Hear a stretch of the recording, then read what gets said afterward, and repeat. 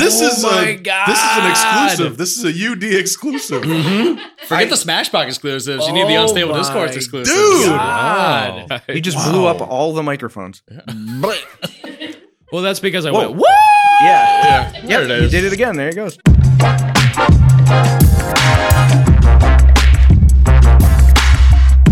Welcome in to season 3, episode 13 of Unstable Discourse. Oh, yeah. Blowing the mic up.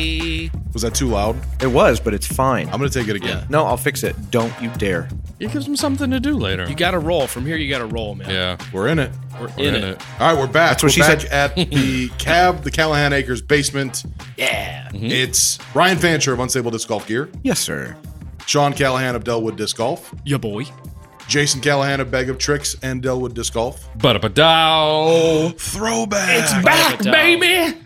And we're joined by a guest that has been a long time coming. We've been asked about it so many times, and we've all been waiting for it ourselves. Don't lie to him. Mr. Steve Ratchin, or Steve Rakin, as I once called you. Rashawn. I Steve thought it was Rashawn. Rashawn, yeah. Yeah, Steve Rashawn of Smooth Series Disc Golf and Cash Days and of the 11th Hour and Briggs Street Doubles and Clash, original like founding. See, here's what Alex loves to do is he introduces you but does not give you an opportunity to say hello into the microphone yet. Say hi, Steve. I guess. There we go. Hey. Now explain who Thanks the for man coming is. Get up closer to the mic, Mr. Rakin. Cool. Yeah, you've done a lot of things. There's so many things we're going to touch on in this conversation, but it's been a long time coming. Very excited to have you here. Thanks for having me. We also have in the house with us Megan Sumner. It's Sumner, right? Not Summer. No, Sumner, you Got it. For now, it's Sumner. Yes. Correct. Oh, for now. Is there's a change coming? Are you going to do what Liz did, where she got married and then 3 years later still hasn't legally changed her last name? Wow. Does she even love you, bro? Ooh. She changed her name on social media and at work, so like she's known as Liz Seminary, but legally she's still a Rivera. I'd say at this my point, wife- just in whatever's case. on Facebook is definitely more important than the real world. So if she's Seminary on Facebook, like That makes me feel a lot she's better yours. about Pretty it. legit. Forever. Yeah. Pretty It's legit. My wife didn't even sugarcoat it. She was like, nah. That's fine. Really? Not even officially a hyphenate, right? Not even. Just, not even. yeah. It is such a pain in the dick to get everything changed and do that. That just for that alone, I don't blame her. But she had gotten her doctorate and postdoctorate and did all this research work, and her name is on so much right. research That makes a lot of sense. that like changing that would have been a nightmare. So I get it. And like, If I God didn't- forbid you have like a flight coming up, Yeah, right? and like your name's not changing that, like you'll be thrown in jail. My daughter's Yours is not. name is my last name, so she carries around a birth certificate just so that Wow. like she's ever in a situation where she's like, no, this is my kid. It's weird. I have the paperwork. yeah. Well, if I didn't love my last name so much, I would change it to Fancher for you. Oh, Yeah. It is a good last Thanks. name. Yeah, And that's the it problem is. too with seminary is it's a weird last name, so I kind of don't want her to have to. Kids will start calling you cemetery. It's awful. You seem like you have some experience with that. Yeah. Yeah, that's Throwback why I to started third grade, That's or- why I became a bully in The second or third old grade. 'cause I was sick of inseminator. kids calling me cemetery. No semen? That happened in high school and middle school. Oh, Yeah. yeah. the inseminator. Yeah. The That's inseminator. how it happens for most people. Yeah, Yeah. Right. around that time. Yeah. It grows. Yeah, in middle school or grade school. That's what she said. The insult is just saying your name shitty. Like, okay, Steve. Yeah, Right. like And just then- change the inflection, Yeah. Right. and it's instantly an insult. And it stung. It stung. But yeah, I went cemetery, then seminary. I don't blame her. Do you want to talk about it some more? Are you okay? No, let's get it. Let's get this episode moving. What do we got in our glasses today, gentlemen? Ooh, because of you, we are drinking hot apple cider with some Fireball. Because of you.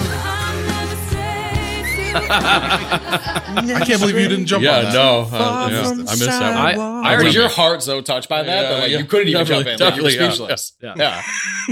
I chugged mine.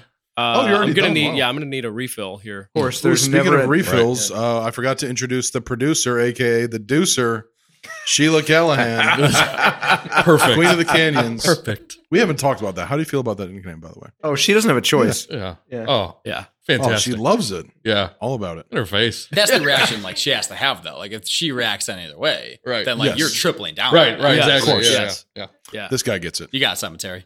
There we go. There we go. Zing. Let's see if we can make him All cry. right. Before we get into the meat and potatoes of this episode, and before we get to all the other segments, I thought it would be fun if we kind of recapped what we did last night. Ooh, yes. Sure. Please. Oh, very Ryan, topical. what did we do last night? You can tell them. That's cool. You want to get into it? Yeah. What did you and I do? in The our privacy? Bone Zone. What didn't we do? We attended the Hell's Gate haunted house. Yeah. Mhm. All 6 or 7 or 8 of us, or whatever was it was. 10. There was 10. 10 Yeah. of us. 10 of us. Wow. Yeah. Oh, yeah, Yep. because we had two groups I'll of never groups of forget five, because I remember looking back at 2 groups of 5. 2 groups of 5, and we were divided, and I was like, no. No. I had my hand out the whole time, like Yeah. knowing that you were going to die somewhere up there. Yeah. And we were never going to see each other again. He was in the group with his only full blood brother, but he still turned back and looked at you and was like, "No." Yep, that's right. How many His Titanic knees. Right, I rooms love did you, like relive Jason. there? Were you the one floating down into the ocean with enough room? On Oh, the it would have, giant yeah, door? Yeah. it would have been Yeah, me. yeah. Yeah, I would have died. For sure. No, but it was great. I have been to the Statesville one years ago, and that was the only one I had ever attended ever. And so I was looking forward to it. And Sheila was gracious enough to grab tickets for everybody. And then The Deucer. the Deucer did. The Deucer produced tickets. And as fate would have it, right after the Deucer did grab the tickets, Kyle LaFlamboy reached out and said he is the co-owner or whatever, runs a lot of the Part of the family that owns Right. and does all Hell's that. Gate. Yeah. Also is letting us take over their space in January for the Hellwood Putting League. Yeah.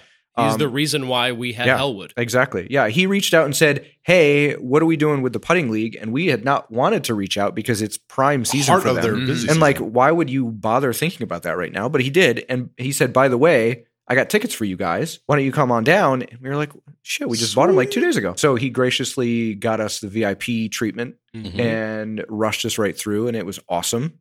He didn't have to do that, but that was totally cool of Yeah. him to do. But yeah, the whole thing was amazing. Jason, for listeners who don't know what Hell's Gate is, fill them in. Oh, sure. Well, according to the ads that I heard on QN01, they're the #1 haunted house in Illinois. Numero uno. Yeah, They're yeah, the Illinois. Delwood Disc Golf They're the of Delwood, Illinois. right, Of, right, Haunted right. haunted houses. houses. Yeah, absolutely. Yeah, yeah. You start outside, you go through like a bit of a maze. You know, it wasn't, I mean, there was definitely a straight line that we were on, but it felt like very Twisty and turny. twisty, turny, I windy. could have done Yeah, another mile outside. Oh, it was definitely. awesome. The That haunted was graveyard so is fun. my favorite. Love Well, that part. Yeah. That's my favorite part. And then second is the little field trip you go on the school bus with everybody. Yeah. The shuttle to get there. Yeah, is the yeah, shuttle kind to of get Yeah, there so and you get park back, pretty yeah. far away, hop on school buses, and Right. then go Then down go to down, Hell's yep. Gate. It was great. Go through the outside, then you go through the inside, and Mhm. then afterwards there's a bunch of cool shit to do Yeah. Mhm. outside. Yeah, it was great. Such The a great bubbles vibe. with the smoke inside was amazing. We sat there. And Oh, we played got with those footage for of a you while. playing with those bubbles. Yep. Mhm. I've been thinking about them all day. Yeah. Can we go back? Can we So go? Just when let us we go are- hang out by the bubbles. When we're there for the Hellwood Putting League, we get the giant room, and then we go into the inside, down the center hallway, where is normally behind the scenes, right? And then we break out into all the rooms, and everybody puts through, and the lights are normally on. And even when we have those Saturdays when the lights are off, like it feels like a haunted house, but not like last night. yeah. Mm-mm. It was That like a was- whole new experience, that was even though I intense. knew the Yeah. rooms, and I even knew like some of the trigger stuff because we're going through and we're setting everything Right. up. Mhm. It still scared the shit out of me, and it was awesome. Yeah, they do such a great job. This episode is going to drop, a couple days before Halloween. So before this season is over, listeners, do yourself a favor. Go experience this place. Yes. It's just as much as Delwood as this destination and experience Mhm. and Lockport. Mhm. You got to do this. It's only Yeah. here for like a month, Yeah. a year. And or I will whatever. say, like, on a scale of 1 to 10, 10 being like so terrifying that you're never going to survive. from 1 to This, Mitch. I was just going to say Right. the scale's 1 to 1 Mitch. to Mitch, Yeah, yeah. yeah. It's Oh, hell not no. like it's not so terrifying that you're like scared for your life. It Right. is just so damn entertaining, and there are Yes. points where you'll be terrified for a moment or two. Yeah. More so, it is just amazing how they do what they do to make everything work and function. And Mhm. like just going through that, everything seems so seamless, and everybody's working in tandem, and like they have things at just the right spots. Where we were talking like you're looking at something that is happening, and then when you turn around, the misdirection. Where Yeah. somebody's right in your face and you Totally. never saw That them. happens That so is many planned. times. That is Yeah. planned. Oh, Yeah. so For sure. It's an good. art form. So, Yeah. yeah. Distracted. And I know that, Steve, we talked a little bit before the show. You're not that interested in being scared out of your mind, but there is a 5-minute timed escape room at the end Yes. And I know that's like right you up your might, alley. you might have found the reason. for us to Yes, get there. sir. Outside of help. Also, there used to be a room where it was the key room where they hit a key and you had to like reach into these super dark holes to try and find a key. And sometimes there were things in it that you would not want to touch, right? And if you found the key, you got your money back, right?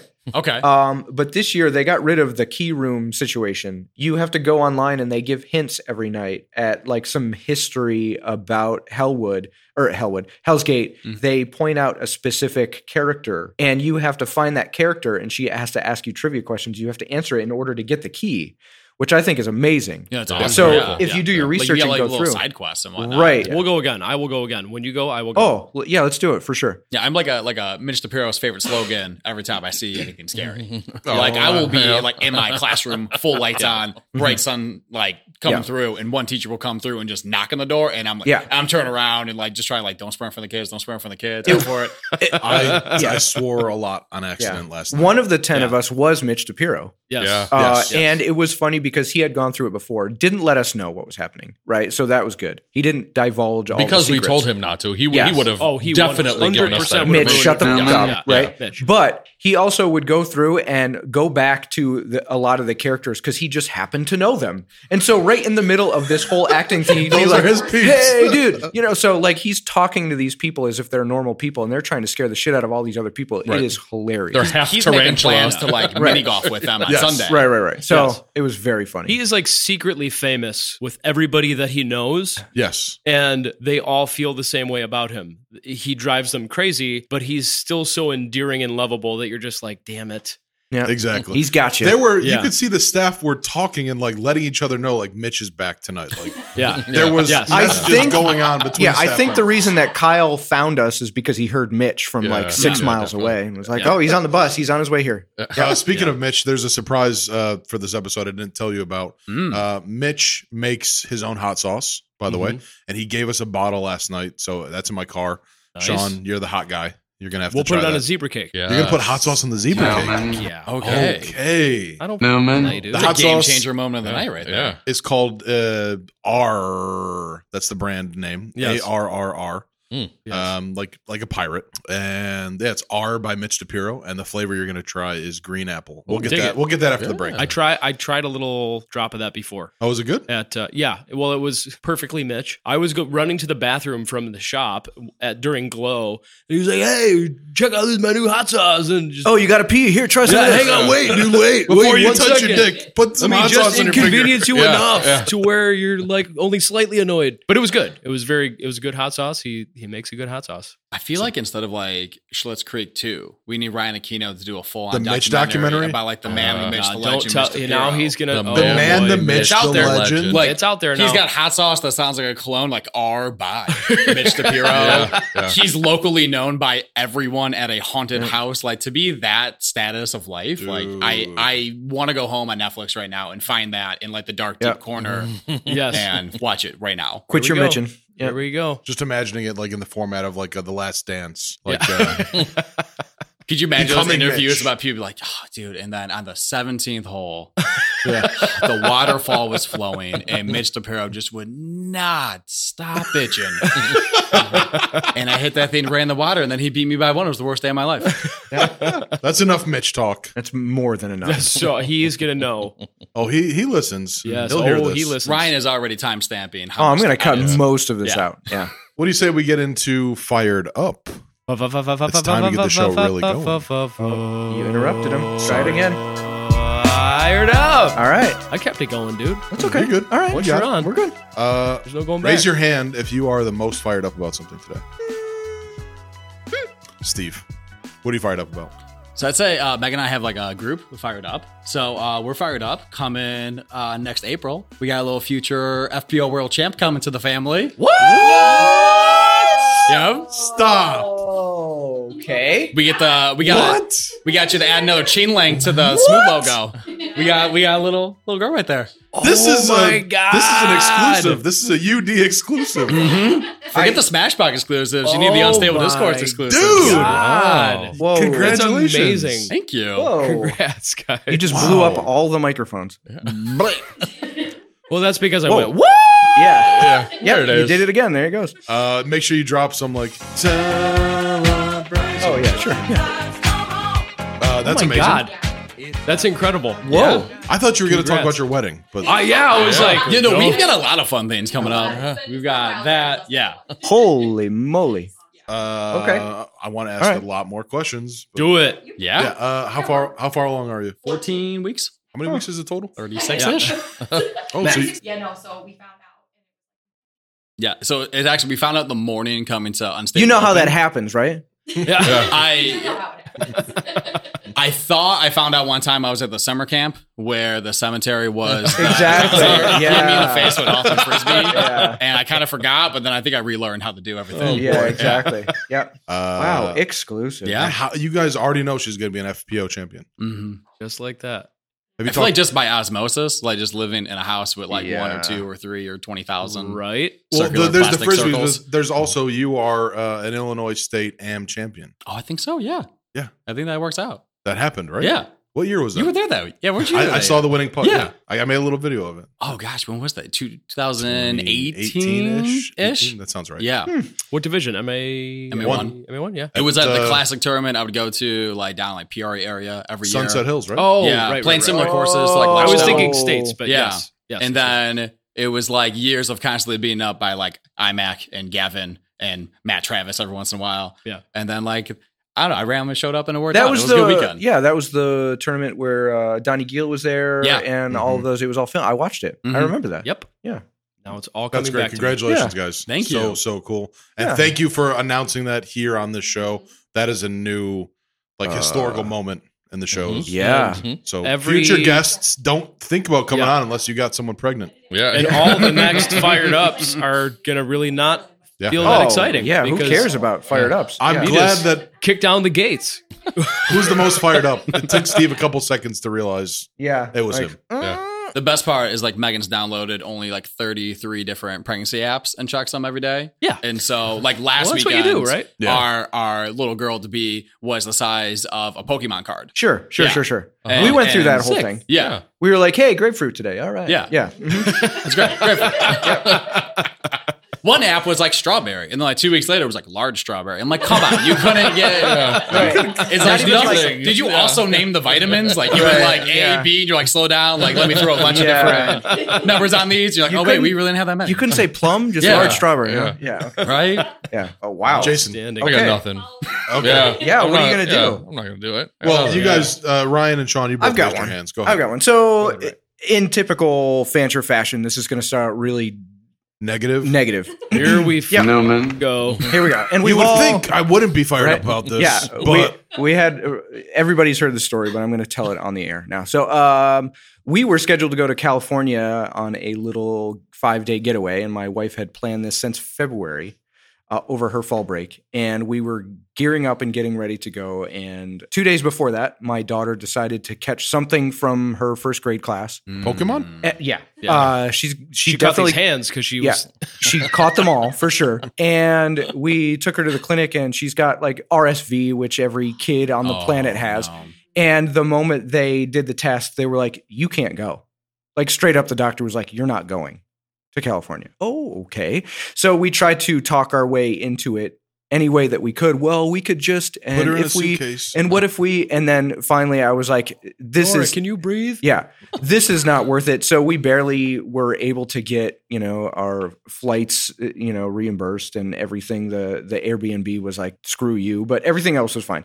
So to overcome the sadness of not going on that trip, I decided to look and see how much Six Flags tickets were because I've never been there. Oh. Teresa's never been there. Oh. And Nora had definitely never been there. They're not from Illinois, so. Yeah, we're not from here. So I looked it up rite of and passage. yeah, and I added tickets to the cart and I was like, oh, this is going to be cool. Wow, it's really expensive. Let's look up some discount codes. So I found some discount codes online, and before I could even put them in, it was like, how are you going to pay with this? And I was like, I don't know, GPay. Congratulations, no refunds. Oh, well, I guess we're going to Six Flags. Oh. So I bought really expensive Six Flags tickets and decided that we were going to go. By then, Nora was cool. It was like 4 days later or whatever. And we Didn't tell her until we got to the exit where you could see Six Flags. Where did she Right? think she was going? She heard she's so smart. I can't stand it. We were kind of talking in code the whole time, and she had almost put it together. I had to try and convince her that Six Flags was a grocery store that sold flags. And that since we moved into a new house, they also sold furniture, and we were going to like buy some stuff for her room and stuff. And she was like, guys, that's not what it is. Like, I get it, And so she can just about read and saw the sign that said Six Flags and the wheels were turning. And I was like, hey, look at roller coasters. Aren't they cool? Wouldn't you want to do that? She was like, yeah. And I was like, how about today? And she lost it, and it was awesome. Yeah, So, Awesome. God, that's the best moment. and she's 6, so like it's all roller coasters, and she's just tall enough to ride a lot of them, Nice. but not all of them. That was a And metaphor for life, by the way. He Yeah. said she's 6 and it's all roller coasters. And yes, that is what it's That like is when you say it. absolutely Yeah. that's true. So we tested the waters by going on the most classic one, apparently, which is the Whizzer, which everybody knows. Oh, of course. I didn't know, but Been there that's the forever. first one you kind of go to if you're going Mhm. counterclockwise. So we got there, and we were for sure gonna see her bawling her eyes out when we got off. And we got off, and she just screamed again, like so loud that the whole park went silent. I thought they were just going to let us right back on because she screamed so loud. She was so excited to do that we were just like, okay, well, let's go to the Demon, which is the crazy upside down one. Yeah. Uh-huh. And she didn't bat an eye. She practically ran to it, and we got done with that one. And then she was like, and so we saw where the threshold was. But Push the limits real quick. Right there. side up only. Got it. Yeah, Okay. yeah. got it. You're like Next. 8:30 in the morning, Dad. Yeah. Don't. Yeah. Exactly. But to see a 6-year-old being so excited about something that would have taken me, like I would have had to sit there and like talk myself into it. Mm-hmm. I mean, at like 12, but 6 years old, she had no fear. And it was Yeah. so exciting to see her doing that and being so stoked about like not even thinking twice about it. Just hop on, let's go. Mhm. And to see her experience that for the first time was amazing. So that's my fired up. That's That's so awesome. great, dude. Yeah. I love the surprising her with it. Mhm. Didn't give her time to like get scared. Like No. everything was just a treat from that let's moment go. on. Yeah. That's great. It was so good. So I haven't been there in 20 plus years. What? Wow. I'm thinking back to last time. Is Batman still up? Yeah. Yeah. That Yeah. was the only one that I went Batman was on. new when Jason went Yeah. there last Okay. time. Yeah. So Mhm. I've never been there, and I saw that one, and I was like, that one looks so cool. Yeah. Uh-huh. Nora and my wife were just like, we'll go to the arcade. Why don't you hit this one? And we got there right as they opened, so there were still not a lot of people. Sure. And so I just got right up to the front, and these 2 women were chatting with me in line for a couple minutes, and they were like, What'd they hey, look like? we're going to go right up to the to the very front of the roller coaster. And I was like, go for it. And they like pulled me with them. And so my first experience is like looking straight down into nothing because you're hanging Oh, nice. off of Yeah. the front of Yeah, it. definitely. And it was Pretty legit. unbelievable. Yeah. Yeah. That's a good That ride. ride still holds up all these years It later. does. Yeah. It's So so fun. You're That speaking was of Nora, like 6 years old, like not afraid, going headstrong. Like my brother was obsessed with roller coasters, and I would never do anything like vertical, like no flips, no loops, no corkscrews, whatever. And Batman was the first one where my friend on his birthday took me to Great America, and I was like, you know what, like I'm here. I You have no have excuse to. not to do Right. this, Yeah. and Yeah, just yeah. open the floodgates. And I was Yeah. like, I think it was like 16 or 17 at the time too. And I was like, all right, now I'm finally doing it. Nora's got 10 years on me now. Yeah, Yeah, I same. couldn't I'm the believe it. same That's way. awesome. That I was was so in my awesome. 20s, but same exact Batman. Yeah. Like that was the Yeah. one that was like, dude, okay. I need to stop being a pussy. Mhm. These are fun. This is a good time because Jason was always into that stuff, and Big we time. would go, Yeah. and like the cousins would all get together. Love and it. I just was like, no, I just haven't been no forever. way. But Ah. actually, Yeah. UD does Cedar Point. We need to do a Cedar Point trip. Oh, that'd be fun. yeah. Done. Cedar Yeah. Point Yeah. rides Yeah. are I just can't do spinny stuff. me neither. Like, I will that's I'll changed throw a up. lot I will since- throw up I instantly. think Yeah. they just got rid of Top Thrill Dragster at Did Cedar they? Point. Yeah. Finally, they just shut it down like this season. Why? If you are into crazy spinny stuff, you have to do it right this second because the moment you become a parent, you can't spin around anymore. Yeah. I don't know how that happens, but like if I spin twice in the same spot, no, it's over. Like I don't know what happened to me. I can go on roller coasters and stuff, but the moment I spin around, like holding my infant child and spinning around, I was like, oh, Just I ruined can't yourself. do it. Yeah, so got old Yeah. dog. Like no distance records for you in the future, like no 360s, Garrett Gerthy style. no, Can't do absolutely that. not. No, absolutely not. That's a shame to the disc golf Yeah, community. I mean, I there. would have Yeah. broken the Yeah, record too. 100%. Yeah. Clearly. Mhm. Yeah. Yeah, you were already pretty 365 close. this Yeah. time. Wow. Wow. Yeah. Breaking records. Sean, Downhill. you Yes, fired sir. up? Yes, sir. I've got a two-parter, Ryan's favorite. Part number 1, Haynes Wayside Oh yeah. Park. So this has been going on. This is how it all started. I'll tell the story. I'll be quick, I promise. Dana, I come to realize over this whole time, Dane Avicii, that redoing Haynes for him was like a love letter to Ashley.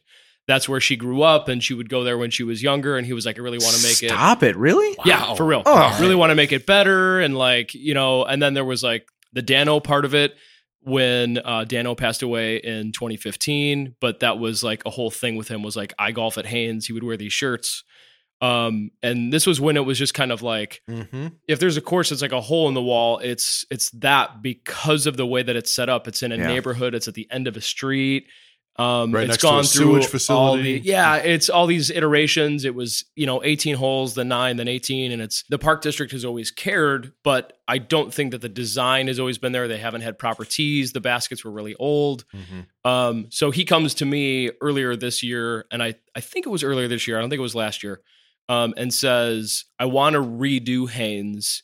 Do you think the club J-Town would be interested in helping with that?" And I was like, well, kind of historically, Delwood Disc Golf, as we've been doing better and better every year, we've want to give back. So like we've helped out with Trinity and we bought a bunch of baskets there. So it's kind of always been in the annual budget to buy baskets and put them in the ground. So I said, I'll do you one better. Like instead of having to go to J-Town, which I'm the president of, but we'd still have to have a meeting and it'd have to go through all this stuff and everybody would have been on board. But regardless, I was like, why don't you and I do it as you and I, and Delwood Disc Golf will buy the baskets and we'll go from there. So we decided to go that route. And we've been plugging away at it, been out there all year long, designing, redesigning, and kind of figuring out the best situation for out there. And we landed on it. And now it's kind of 99.9% official. Like the baskets are all in, concrete tees are all in. We are working with Jason Poole for graphics for tee signs that are going to match the Delwood tee signs and match the Highland tee signs because he did those both. So, that cohesiveness to me, and I think a lot of people is really important. So I'm really stoked on that. Yep. Eric Swan, shout out to Eric Swan. He did the Highland Park logo when we redid the T signs at Highland.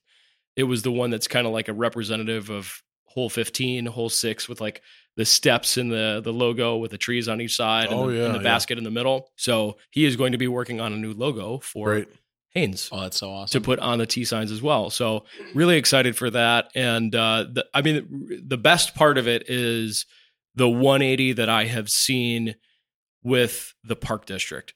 So in typical fashion, when we first met with them, there were some, guys that had been working for the park district for a long time. And you could just kind of tell they were looking at the ground and like him and Han at like all the stuff that needed to get done. And, of course they're willing to do it. It's their jobs, but it's not exactly the thing that they're excited about. They're not fired up about it. They're not fired up about it. Right. So, but Ken Stevens. Swanson. Swanson. Right on the case. Swimmy, Slippy, Slappy, Swanson? Maybe it's on the briefcase. Look on the... Oh, yeah, it's right here. Samsonite. I was way off. He's the boots on the ground there, and he is the one that I've seen do a total 180, and I met with him this morning to drop off all of the number plates because of the design. It's very necessary. Yeah. I didn't think of that when I got the baskets, and then I, ordered them and we got them. So I dropped them off to him this morning, and Sheila can attest. He was just so excited about it. I gave him a box of number plates, and he was like, "Sweet, they're all here, and I'm going to put them up." And cool. I already printed out everything from that's so cool. UDisc, and he knew what that was. Oh wow! Yeah, so that's a big thing. and he had mentioned that he was like, "Wow, I didn't realize how that all worked out," and he was just really excited about how there was different layouts within UDisc, and just. That to me is the best part. So did he stumble across UDisc on his own? He and I had talked about it. Okay. But I had never specifically said to him, "Hey, go to udisc.com, check it out. This is what I'm doing."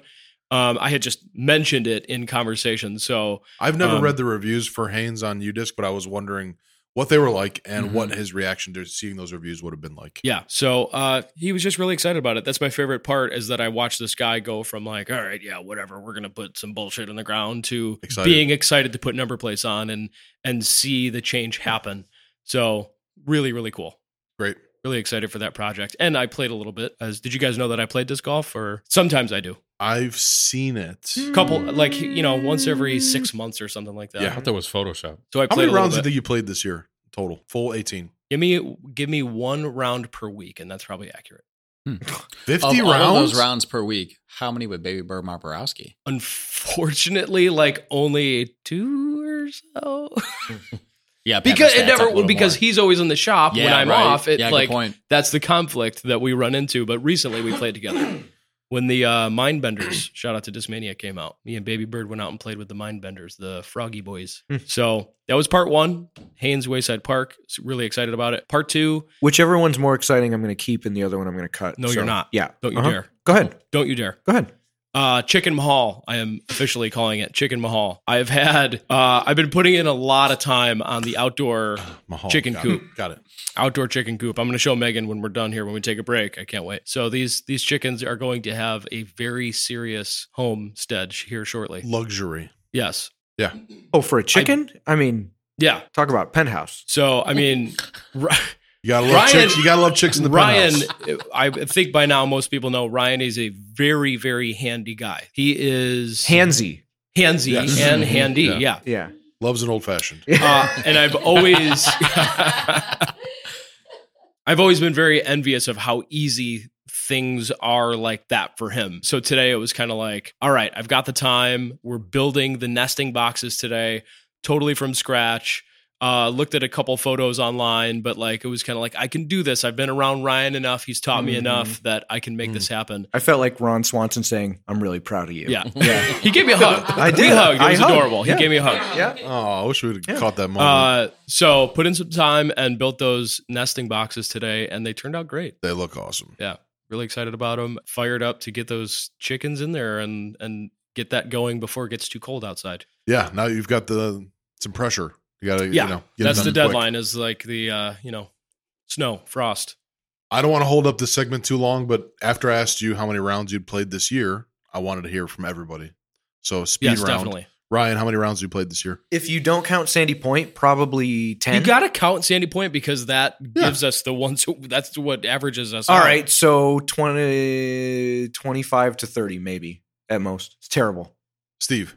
I'd say somewhere honestly between like 30 and 40. Damn. And between those not being tournament or league rounds, like 4. Yeah. Right. Yeah. Bad. Right. Jason. Goose egg. Chicken egg. Bagel. Sorry. Baker's dozen? Yeah. 13? 13, yeah. 0. I think I've played maximum 15 rounds, like once a month. I've had a few months where I played like twice or 3 times, and then months where like stretches where it's been nothing for a few months. Oh, I don't play in January and February. To piggyback off that. So I'm going to like, get merch throw- on Sunday at Cash Days. I'm going to get destroyed. Dude, you know Cash Days. It's going to be a game changer for everybody. Like you're probably going to do much better at Cash Days because you know Cash Days. I played MA3 hoping to take home some money. So You will take home some money and probably some hardware. We'll see. Ooh, I need some hardware. Yeah, boy. I'm getting sad with all my little sad second and third place MA3 trophies. I want to at least have one first place MA3 trophy. Want to piggyback off your question. So put everything aside, like no responsibilities at all, no chicken coops, no job, no nothing. Yeah, How many rounds do you think would be the perfect amount to play each year? Ooh, that's a great question. No that is a responsibilities. great question. If I played twice a week, That's what I was going to say. I would be stoked. I'd love a midweek round and a weekend round. Mm-hmm. I hang out with Troy Berzawa just about every day. He's at the course and he plays every day. And I would say on average, it's like 2.5 to 3 rounds per day, 27 holes. Every single day. I hope, I know that it won't ever happen. It would be cool to experience what that is like. Like there's a dude from You got to Wisconsin. work up to that, though. Yeah. You can't just say, I'm going Right. to start playing 3 I rounds don't know a his day. name, but I know that he exists. There's a guy in Wisconsin Yeah, that has plays played every single day. Every day for like 3,000 yeah. whatever days. Many, many days. 9 years or something. It was like negative 30, 40 wind chill when he was out there playing. Yeah. I could be wrong. I think I read he like caught COVID and still played to keep the streak alive too. Nice. Wow. Like, all that, he yeah. must have because it's still going. Yeah. Yeah. I would like to know what that feels like. Probably won't happen, but I'd love that. You know, Troy's single. He doesn't have any, his son is grown. He doesn't have any responsibilities. He's retired. He gets to do that every day. And I think it's really cool. It just doesn't fit my current lifestyle, but it's still dope. Hold on. I do have a fired up. Go. So edit this part out and edit out earlier when I said I didn't and throw it to me. Don't tell me what to do. Jason, what are you fired up about? You will see later on, there is something that I brought with me tonight that's going to end up on the table in front of us later. We're finally going to see Jason's penis. Yep. He's going to have to get real close to this table. Just the tip. No, Yeah. I brought a little somethings because it's spooky season. Ooh. And we're going to have some fun later. If you guys aren't chicken about Ouija board? it might be a Ouija board. Whoa, I've never done that before. We'll Ooh, see. let's talk to Robert. Yeah. Let's I talk feel to like- Robert. I'm looking at like Megan and Sheila right now, and they're just like, stop the podcast. no. We have Yeah. enough. Ev- Ouija board for the next Yeah. 6 hours. Every time I go upstairs in your house Done. by myself, I feel like I'm just going to run into him. So I feel that there's a Ouija board about 6 feet behind me, right? Like if I turn around, I will see a Ouija board, right? oh yeah. Yeah, right? Yeah. yeah, the mouse pad. Oh, yeah. I can see it from here. Yeah. Yeah. Forgot about that. And this isn't one that I bought last week. This thing is like older than us. Great. Oh, hold up. It was a Ouija board? Uh-huh. Oh. Yep. Shit. Yep. We're going Yep. to talk to Yep. Robert. Yep. Steve, do you know Josh DeLucio? You know Josh DeLucio. Yeah. Yeah? Yeah. Yeah. His wife is related to the former owner of my home.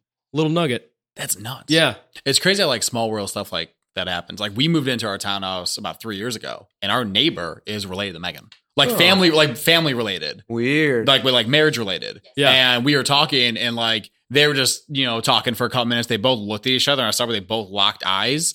And I thought it was one of those to where like, oh, we met before one time, but they went next level and they were like, we have the same crocheted baby Yoda by grandma, don't we? And I really thought I was going to burn the house down that day and start over, but no, those were the coolest guys. It's nuts how like small world stuff happens like That's really that. wild. Exciting stuff. So then I will toss it back to you. Here it comes. No. Pew! Hey, Alex. Alex. Yeah. What's the next segment? Oh no. What are you fired up about? Thank you. I was going to shoehorn it myself if nobody asked me. Fired up about our house. We are. Yeah, you bought a house. Yeah, I know we talked about it last time. get it. Like it's becoming House. a house. It's becoming a home now. And the thing that I'll specifically talk about is the garage floor. So we got the 3-part epoxy flooring done on the garage floor. Big shout out to George Maltsiniotis, longest last name that I know. Donnie's boyfriend. Yes. I love how you could say his last name right, but like you couldn't even get 3 syllables right for my last name. Yeah. Yours could be said so many different ways. And I like to pride myself on when I see Well, a last name that's probably pronounced differently. Like I love Well, yeah, George's the feeling. is just Oh, yeah. unpronounceable. When somebody goes, "Oh, you No, man. nailed it," I'm like, Yeah. just jerking off. I'm like, "Yes, I got it again." Yeah. So when I said raking, I was like, "Alley-oop, here we go." Oh, yeah. When I And said then Rashawn everybody back in the day, I laughed. was like, oh, I nailed it. Mm-hmm. Yeah. Didn't nail it. Literally, everybody laughed when I said raking, and then I think you said, "Wow, I've never heard that way." Like, never has somebody been more wrong than you. Boom, boom, boom. Anyways, the garage floor looks sick. It makes me happy every time I see it. George did amazing work. Extremely professional. Like I consider doing a DIY to save some money, and that would have been a terrible idea. A couple of years down the Would've road, it cost would you have twice started as coming. much. It would have been terrible. It'd be finished in 2027. It as would have well. taken me a while. It would have looked shitty, and a couple of years from now, I would have to redo it. So instead, I got a professional, and he knocked it out very quick. Charged a really reasonable rate. Like I'm sure he took care of me because he's awesome. But it just makes me happy every time I go in the garage 10 times a day with no reason other than just go walk around in there. That's awesome. No socks or shoes. It's so clean. Like the garage floor just doesn't get dirty because like part of the cement just gets dusty. Yeah. So I'm like loving that. And I just wanted to shout him out and say to any listener, if you're considering, beautifying your garage and helping to preserve that floor, Or like an unfinished basement floor or anything. Yeah, like whatever. that. Yeah. literally just makes it so much nicer. It's cleaner and it will make you so happy. Holler at George if you're interested. That's what I'm him saying. and Donnie are really good buddies. You were telling me about that. Yeah. It's really another small world. Well, he did Donnie's garage floor, Mhm. and they met, and then they fell in love, and now they're best buds. And now I get to hear all the fun Greek stories of when Donnie goes in details at the place where all of them share business space. I have a little bro crush on George. He's so cool. He's cool, Good guy. dude.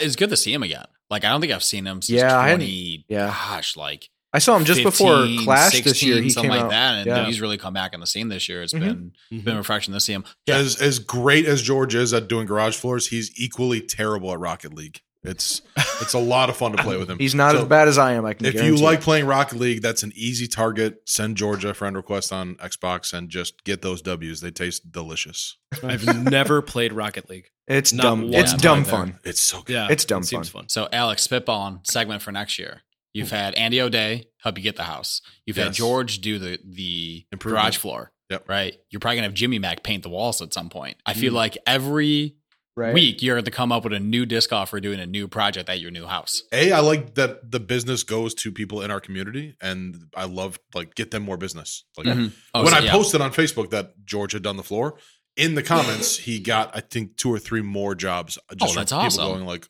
"That looks great. Let me talk to George." Well, then that's a wrap on Fired Up, which is a long one, but a lot of good, nice stuff in there. That's what she Some said. nugs. Yeah. So that means it's time for us to get to the old Callahallander rundown. Yes, sir. The Callahallander Rundown Fall Edition. Delwood After Dark. By the time you hear this, we will be halfway through that league already. We Wow. will have already done it 4 times. I'm only doing 8 weeks. So get your butts out for that. When?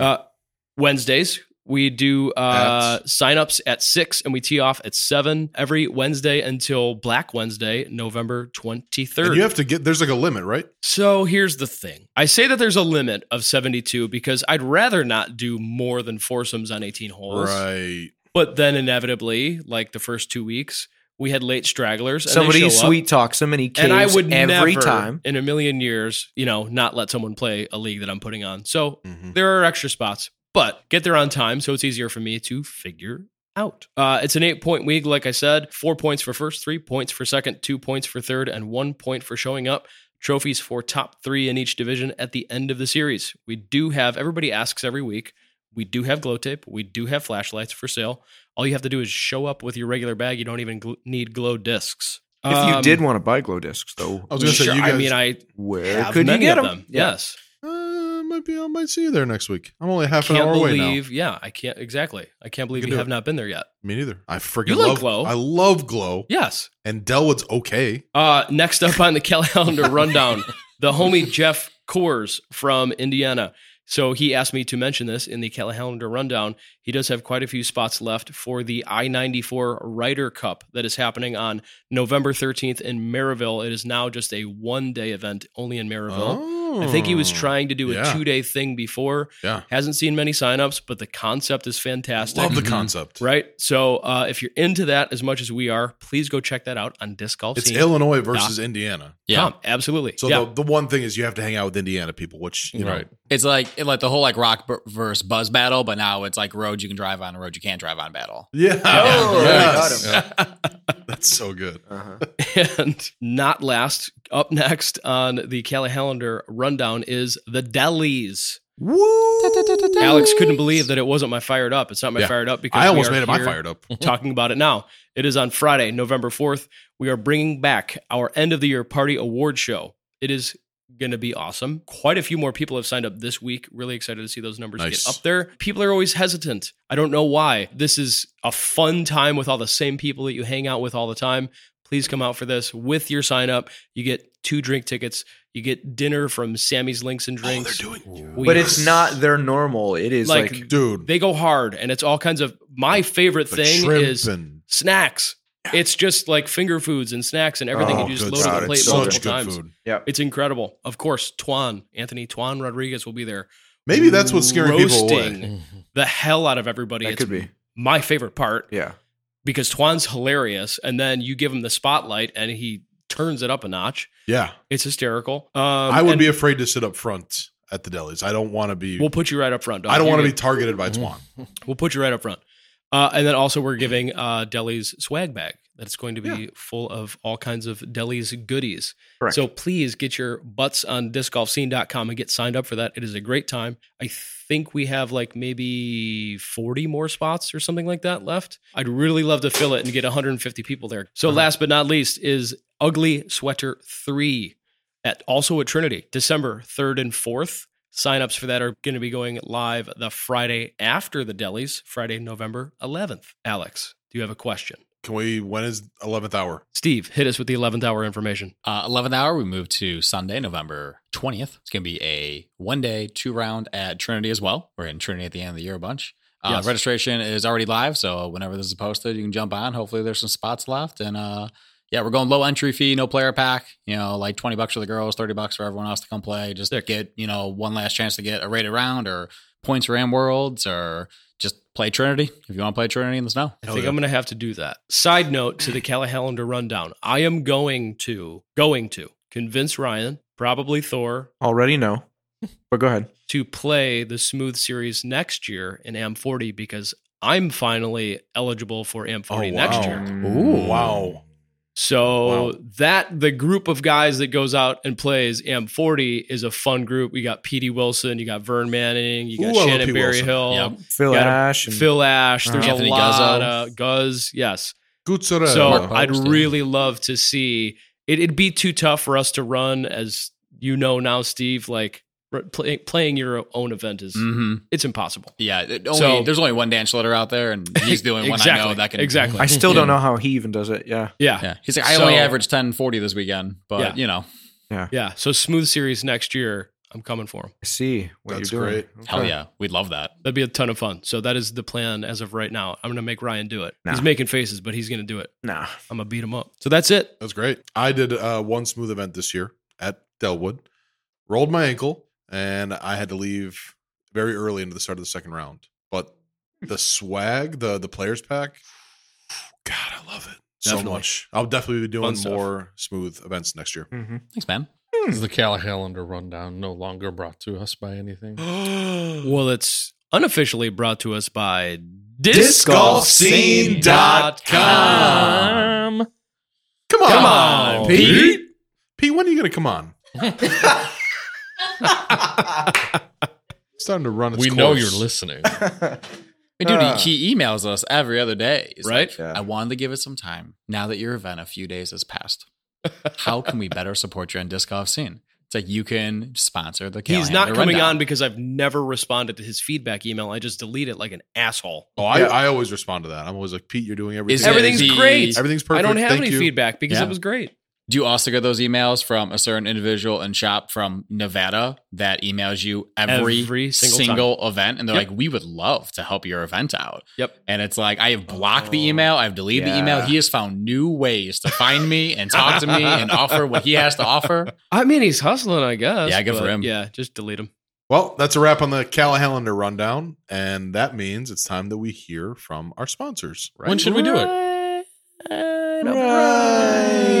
Now. Hey guys, it's Andy O'Day, AO the Mortgage Pro, here to help with all your mortgage needs. I work with over 15 different lenders, so whether you're looking to buy a home or refinance, if you got perfect credit or even not so perfect credit, I will find a product and the interest rate that fits you best. We can do all the normal conventional FHA, USDA, and VA loans, but we have cool products like no income loans, investment loans, even renovation loans. As always, if you mention Unstable Discourse, you'll get a choice, either a free appraisal credit up to $500 or a travel basket. Shoot me a message and we can get this conversation started. Also, listen to my podcast, Amortize This. You'll learn more about the industry, my team, and our amazing guests. You guys can find me on all social media platforms at AO The Mortgage Pro, and check out my website, aothemortgagepro.com.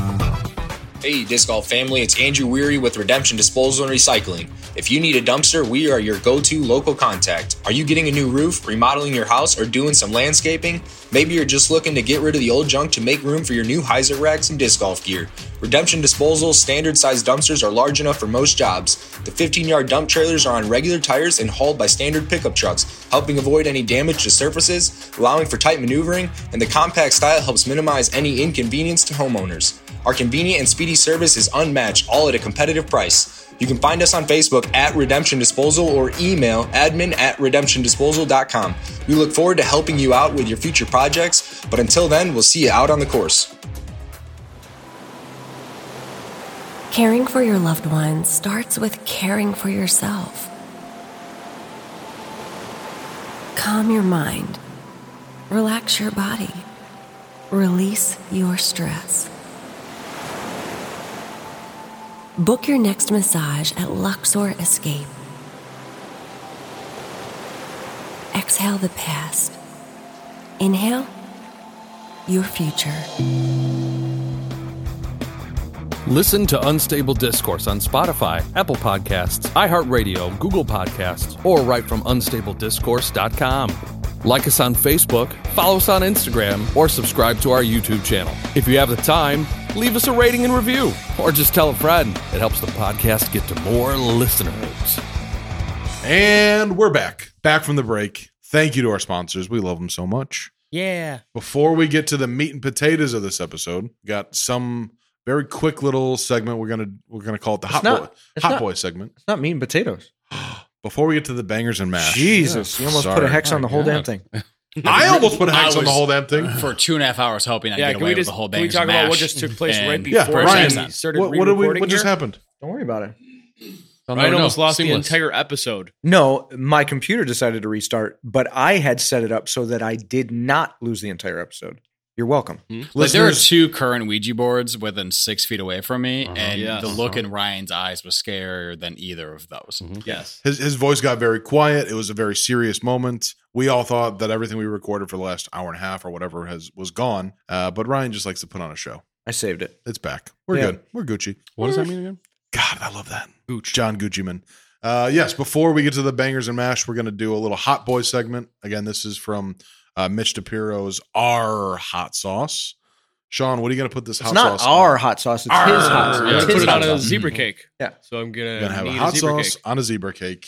If you guys don't know what a zebra cake is, I want you to pause the podcast right now and look up zebra cake. Get a good visual of this. Yeah. You've had one, you just don't know it. Yes. Yeah. It's like a Little Debbie kind of cupcake type treat, basically. But these are different. These are rolls. Yes. Zebra cakes are like those little. So it's closer to a ho-ho. Yeah.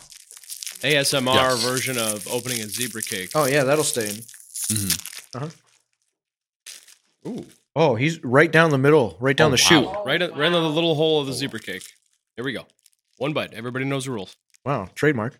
Spicy. Spicy is a good start for hot sauce. What was it again? Green apple? Green apple flavor. Yeah. It's good. He looks like he means that. It's good. The tone says you might be lying, but maybe because it's on a zebra cake, but it is good. Let me get a little dab. Not the zebra cake. I just want to put some on my little fingy. Oh, don't do that. Yeah. Why? Don't call it a fingy, Don't please. call it a fingy. Mm-mm. Yeah. That's terrible. Sorry. Damn. No, that's really good. That's good. It's hot. Instant apple? Yeah. You get the apple It does. Oh, you do there's get definitely apple. apple flavor. okay. Yeah, that's nice. Yeah. Try some. Yeah. Anybody else want to try? I'm good. Well done, Mitch. Good. If anybody wants any of this hot sauce, you're going to have to deal with Mitch. So, no. So think about it careful. Yeah. But how would you say, as a current consumer, that it would be worth having to deal with Mitch in order to get that hot sauce? It's like a zero-sum game, kind of. Right? Yeah. Like but honestly, 100%. I'm not a connoisseur, but I like to have a variety of different hot sauces in my fridge. I'm happy to have this and like show people when they come. Anybody else who's into hot sauce, I'll be excited for them to try this. Sean just shoved the entire rest of the zebra cake into his mouth and a shrug of the shoulders, and he'll be back in 20 minutes. Mm-hmm. And that's a wrap on the Hot Boy segment. And that means it's time to touch the mic a little Touch bit the microphone. Mm-hmm. and get into the bangers and mash with Steve Ratchin. Yeah, so half the time we do this, we have a name for the episode before we get here. Right. The other half, it just happens organically. Yeah, that's that's like gonna part of be the conversation. It's gonna that this is one of those episodes. Perfect. So you'll find out the name of this episode when we're done recording. Right. All right. We had a lot of things we wanted to talk to you about, and I think there's a lot of things No. He's got to say bangers and mash. Oh, yeah. I've forgotten all the traditions. With the British accent. Yeah, before we start, Steve, can you give us your best bangers and mash in a British accent? I'm going to call an audible here. Megan, I need you to come in and give us your best bangers and mash. That seems appropriate. You lived overseas for a summer. You can do it. It's going to be too good. Okay. You called Go ahead. vitamins. Jump on the mic. For a year. Come on over. We need you. Vitamins, right. So like, Yeah, you got to get right up on the mic. oh, I know it. Just in like your best I'm just Peaky gonna do it. Blinders. And my best Peaky Blinders channel, Tommy Shelby. Anybody watch Peaky Blinders? Okay, I'm just saying bangers and mash. Is that But you okay? got to get right up on the mic. All right, like right here. Yep. Okay, bangers and mash. Whoa. See, that's what I was afraid Yeah, of. no. It sounds too good. That was- I can't even make fun of you for It was it. great, right? Yeah. Damn It was it. very good. I was watching Downton Abbey for a Right. minute. Yeah. Right. Mosh. That's what got. Yeah. Mosh. Yeah. Gosh. Damn. It was a mosh. The master mash. It was a bangers and mosh. Oh, that's fun. All right, now it's time to get into this convo. Steve of, again, Smooth, Briggs Street, so many different things. There's a million different places we could start this conversation from. There's but there's one place I think it makes the one place I really think it makes sense to start this conversation from is, can you tell us about the first time you made love? Oh, that's not where I thought it was going. Yeah. Continue. I'm 100% serious. It was mere moments ago. Megan's like, go ahead. How many how many months pregnant are you? That no.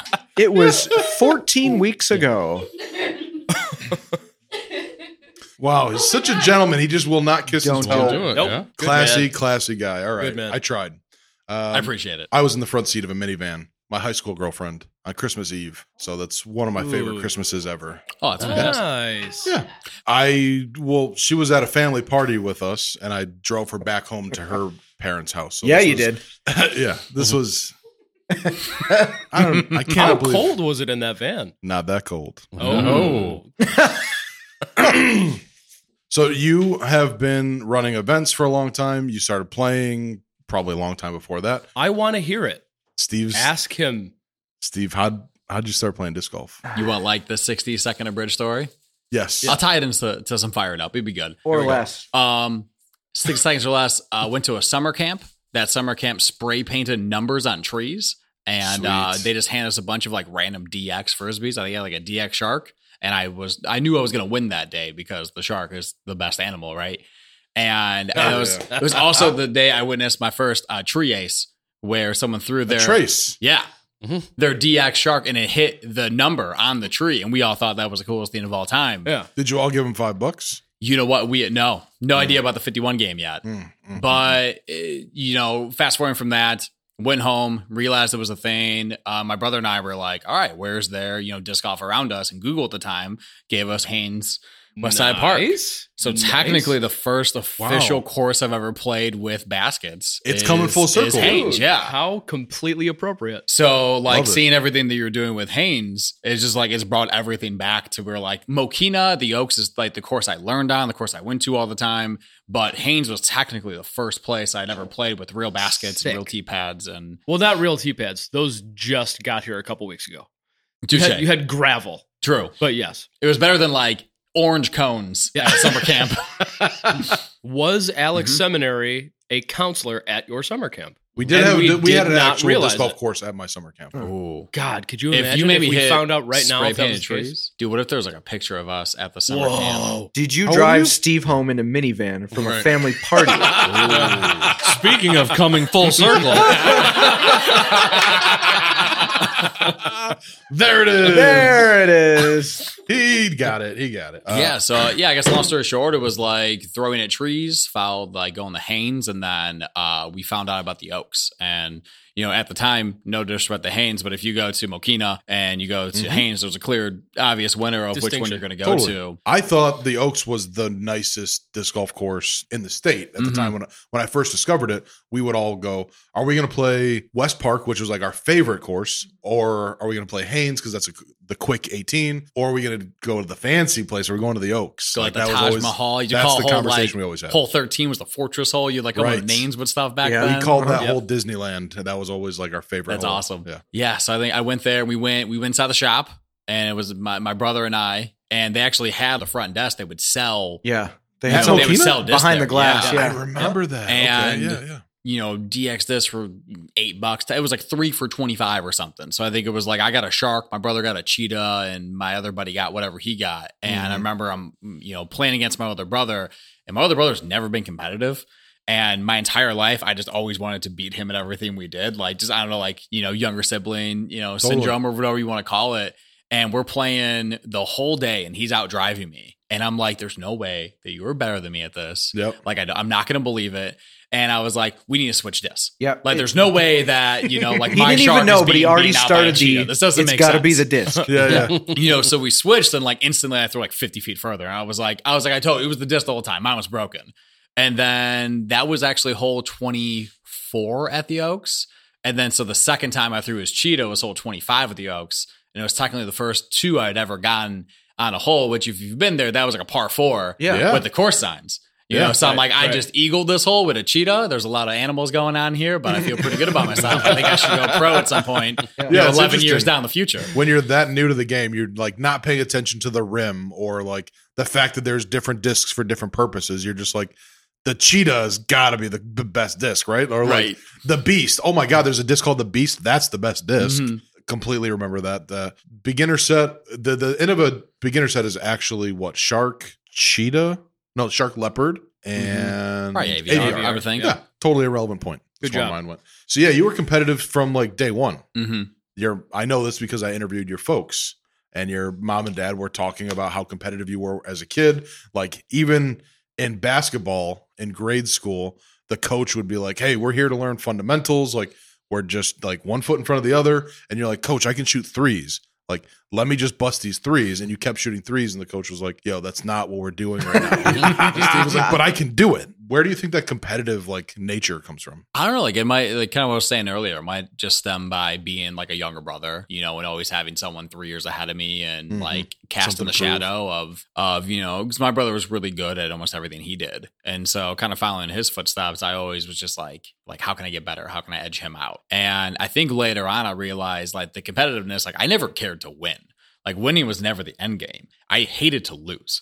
So it was like whatever I could do to not lose to put me in that position, you know, is like kind of like I've rationaled it over the years. That's such a real thing. Some of the most successful people in whatever field, you can look at any field, like professional sports, whatever, the top level, one of the consistent things you hear champions say is like, I hated losing. I could not stand that. You probably got your friends into it at like because you wanted to beat everybody, I'm guessing. When did you start getting into tournaments, and like what was that transition into like getting into the actual competitive scene like? So we kind of had this like high school group of friends that would rotate. There was like 8 or 9 of us that would all go play. You know, it was funny. We went to Lockport as well. Both went to the same high school, Sean. And I have to remind myself of that constantly, that you went to Lockport. I always forget. And then when I find out again, I'm like, oh, that's right. And like nowadays, it's like Delwood is less than 5 minutes away from the high school, and Trinity is 6 minutes away from the high school, and Highland's 10 minutes away from the high school. And we had no idea any of that existed. Like Delwood wasn't in the ground yet, but like Trinity, no idea. And Highland, no idea. And so we would actually leave high school almost every day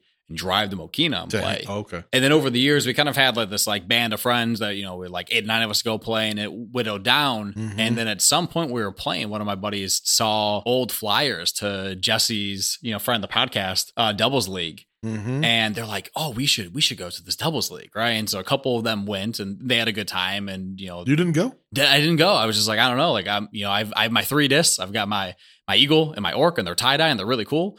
And you know, that's all you need. I've got a buzz, but I don't know what to do with it. And they're like, no, you should really come to this league. And I was like, all right, so I'll come play. And so I went to, it was Highland. I think it was like 2012 this was. And so random draw doubles Wednesday night. I get partnered with Coobs, Kevin McCuba. Nice. And I show up with 3 discs, an eagle and an orc and a buzz. And at that point, I've been putting with the orc because that's what you do if you want to be good. Yeah. And I'm like, well, if I'm going to join the leagues and be with the big boys, like I should probably putt with my what I thought was a putter, was a buzz, no idea. And I don't know how it happened, but somehow Coobs and I shot like 10 down that night and like won leagues. And I was like, okay, this is kind of fun. This is kind of cool. And like, I didn't go back that season. And then it was the next summer that really got me into it. It was you guys remember the Vibrant Birdie Bashes?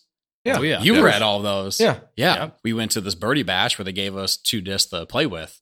And I'm like, all right, I finally have my first official putter. And we played that, and that was a real fun time. I think like Kyle Greenfield and Andrew Nielsen and Keith Kowalczyk, we were all playing together. Solid people. Yeah. Yes. Shout out to Kyle Greenfield, by the way. He's in the Disc Golf Chicago Fantasy Football League, and he named his team name Alex's Dad's Nuts. Shout out to Alex's Dad's Nuts. Yeah, it's been a while. Thanks, Kyle. Good old K-Sleeve. Missed that guy. That's his username is K-Sleeve. Oh, there we go. Yeah. Like your story has had the fact that you only had 3 discs, you mentioned like 5 times now. And now part of your identity in the disc golf scene is like you have the craziest collection of discs. I think somebody asked about this in the mailbag, but just do you have a ballpark of how many discs you have today? Megan, what would you say? Somewhere between 15 to 20,000? Closer to 20? Yeah, and I'm not lying. That's not. Yeah, somewhere around probably 20. How are you storing them all? Our entire basement is just completely flooded with discs right now. Was this so? I know you're in pretty involved. Megan, by the way, I don't know if listeners could hear that. Yeah. Megan is like not a word of it. Very involved with the Smooth series. Like when I went as a player, you ran all the players meetings like a pro, like you'd been doing it your whole life. Was your sort of introduction to the sport, was it like making those racks? Was that like your first sort of connection? Yes. Hi, everybody. No, so that was my very, very first connection to all of it, was just seeing his collection downstairs. Like we moved into the townhouse and he's like, just so you know, I have a lot of Frisbees. And I'm like thinking, okay, whatever. He's got like some Frisbees, whatever. I know he plays the sport. He's been doing it for a decade. But then I saw how many there were. And we just kept bringing boxes after boxes into our townhouse. And I'm like, oh, so this is what you mean by Frisbees. And that was my introduction. We had not even gone on a course yet, right? I just was making racks for these discs, and I was, okay, we were sorting them. I was trying to organize them. I was doing it all by color. I didn't realize that there were drivers and putters and different companies and all of that stuff. So that's all right. That's how I would have done it too. Yeah. I still do that. All the purples are here. All the reds are here. Good news, like, Steve. I organized everything by color. Oh, no. So now of course, now I know much, much more. Sure. But and then it just kind of went from there. And then I didn't pick up a Frisbee until we went to Silver Cup, and it was last summer. And had Steve put any pressure on you to give it a shot, or why did you decide you're going to give it a shot? So absolutely no pressure. He has always said, if you never pick up a disc in your life, I will be just as happy as I am now. It would be cool, but you do not have to. That's how you get girls. You pretend like you don't care. And then Yep. Works every time. We were actually, was it Rolling Ridge? Rolling Ridge, yeah. So we were at Rolling Ridge, and I don't know if you've ever been there, but it's beautiful. And it just feels like home. And we were just there. Steve was getting a practice round in, and we were in the parking lot. I was like, screw it. I'm gonna throw one of these. I'm like, Steve, give me one. Give me the purple one. I'm like, give me one. I'm like, yeah, give me the pretty one. What's the prettiest one you have? And I threw it, and I don't throw very far. I still don't. I threw it flat farther than I thought I was going to throw it. And I'm like, this isn't as impossible as I thought it was going to be. Mm-hmm. And so it kind of went from there. And then we started going, and then I started playing, but it was August, the stickiest, gross time to play. And yeah, that's kind of where I got started. Yeah, you caught the bug there. I caught the bug. So what's the timeline from that to Smooth series being a thing? So let's see, that was August. July, August of last summer. So the whole idea of Smooth, not even the name behind it, but the idea of it, I've been wanting to do for a very long time. Probably even back in 2016, 2017 of let's get this collection of events going and, run just more than the one or two you do all year. And, you had been running tournaments at that in 2016-ish. Yeah. Yeah. So I think it was 2015. Yeah. Okay. 2014 first league, 2015 first cash days was the first event. Oddly enough, Clash as an A tier was the actual first PGA event I had ever run. And we kind of that's a whole story, but we kind of cheated the system to get approved to run an A tier with a TD that has never run any event ever before under their eyes. And it just happened to work out. Yeah. Well, cheating the system, what the hell does that mean? How'd that work? Pat Johnson was running First Flight in the area. Oh, yeah. And it was an AM only A tier. That was my first time I ever played at Delwood, was that Really? Event. Yeah. Man, back when that tree used to be on 6A that you can throw your disc and get lost in.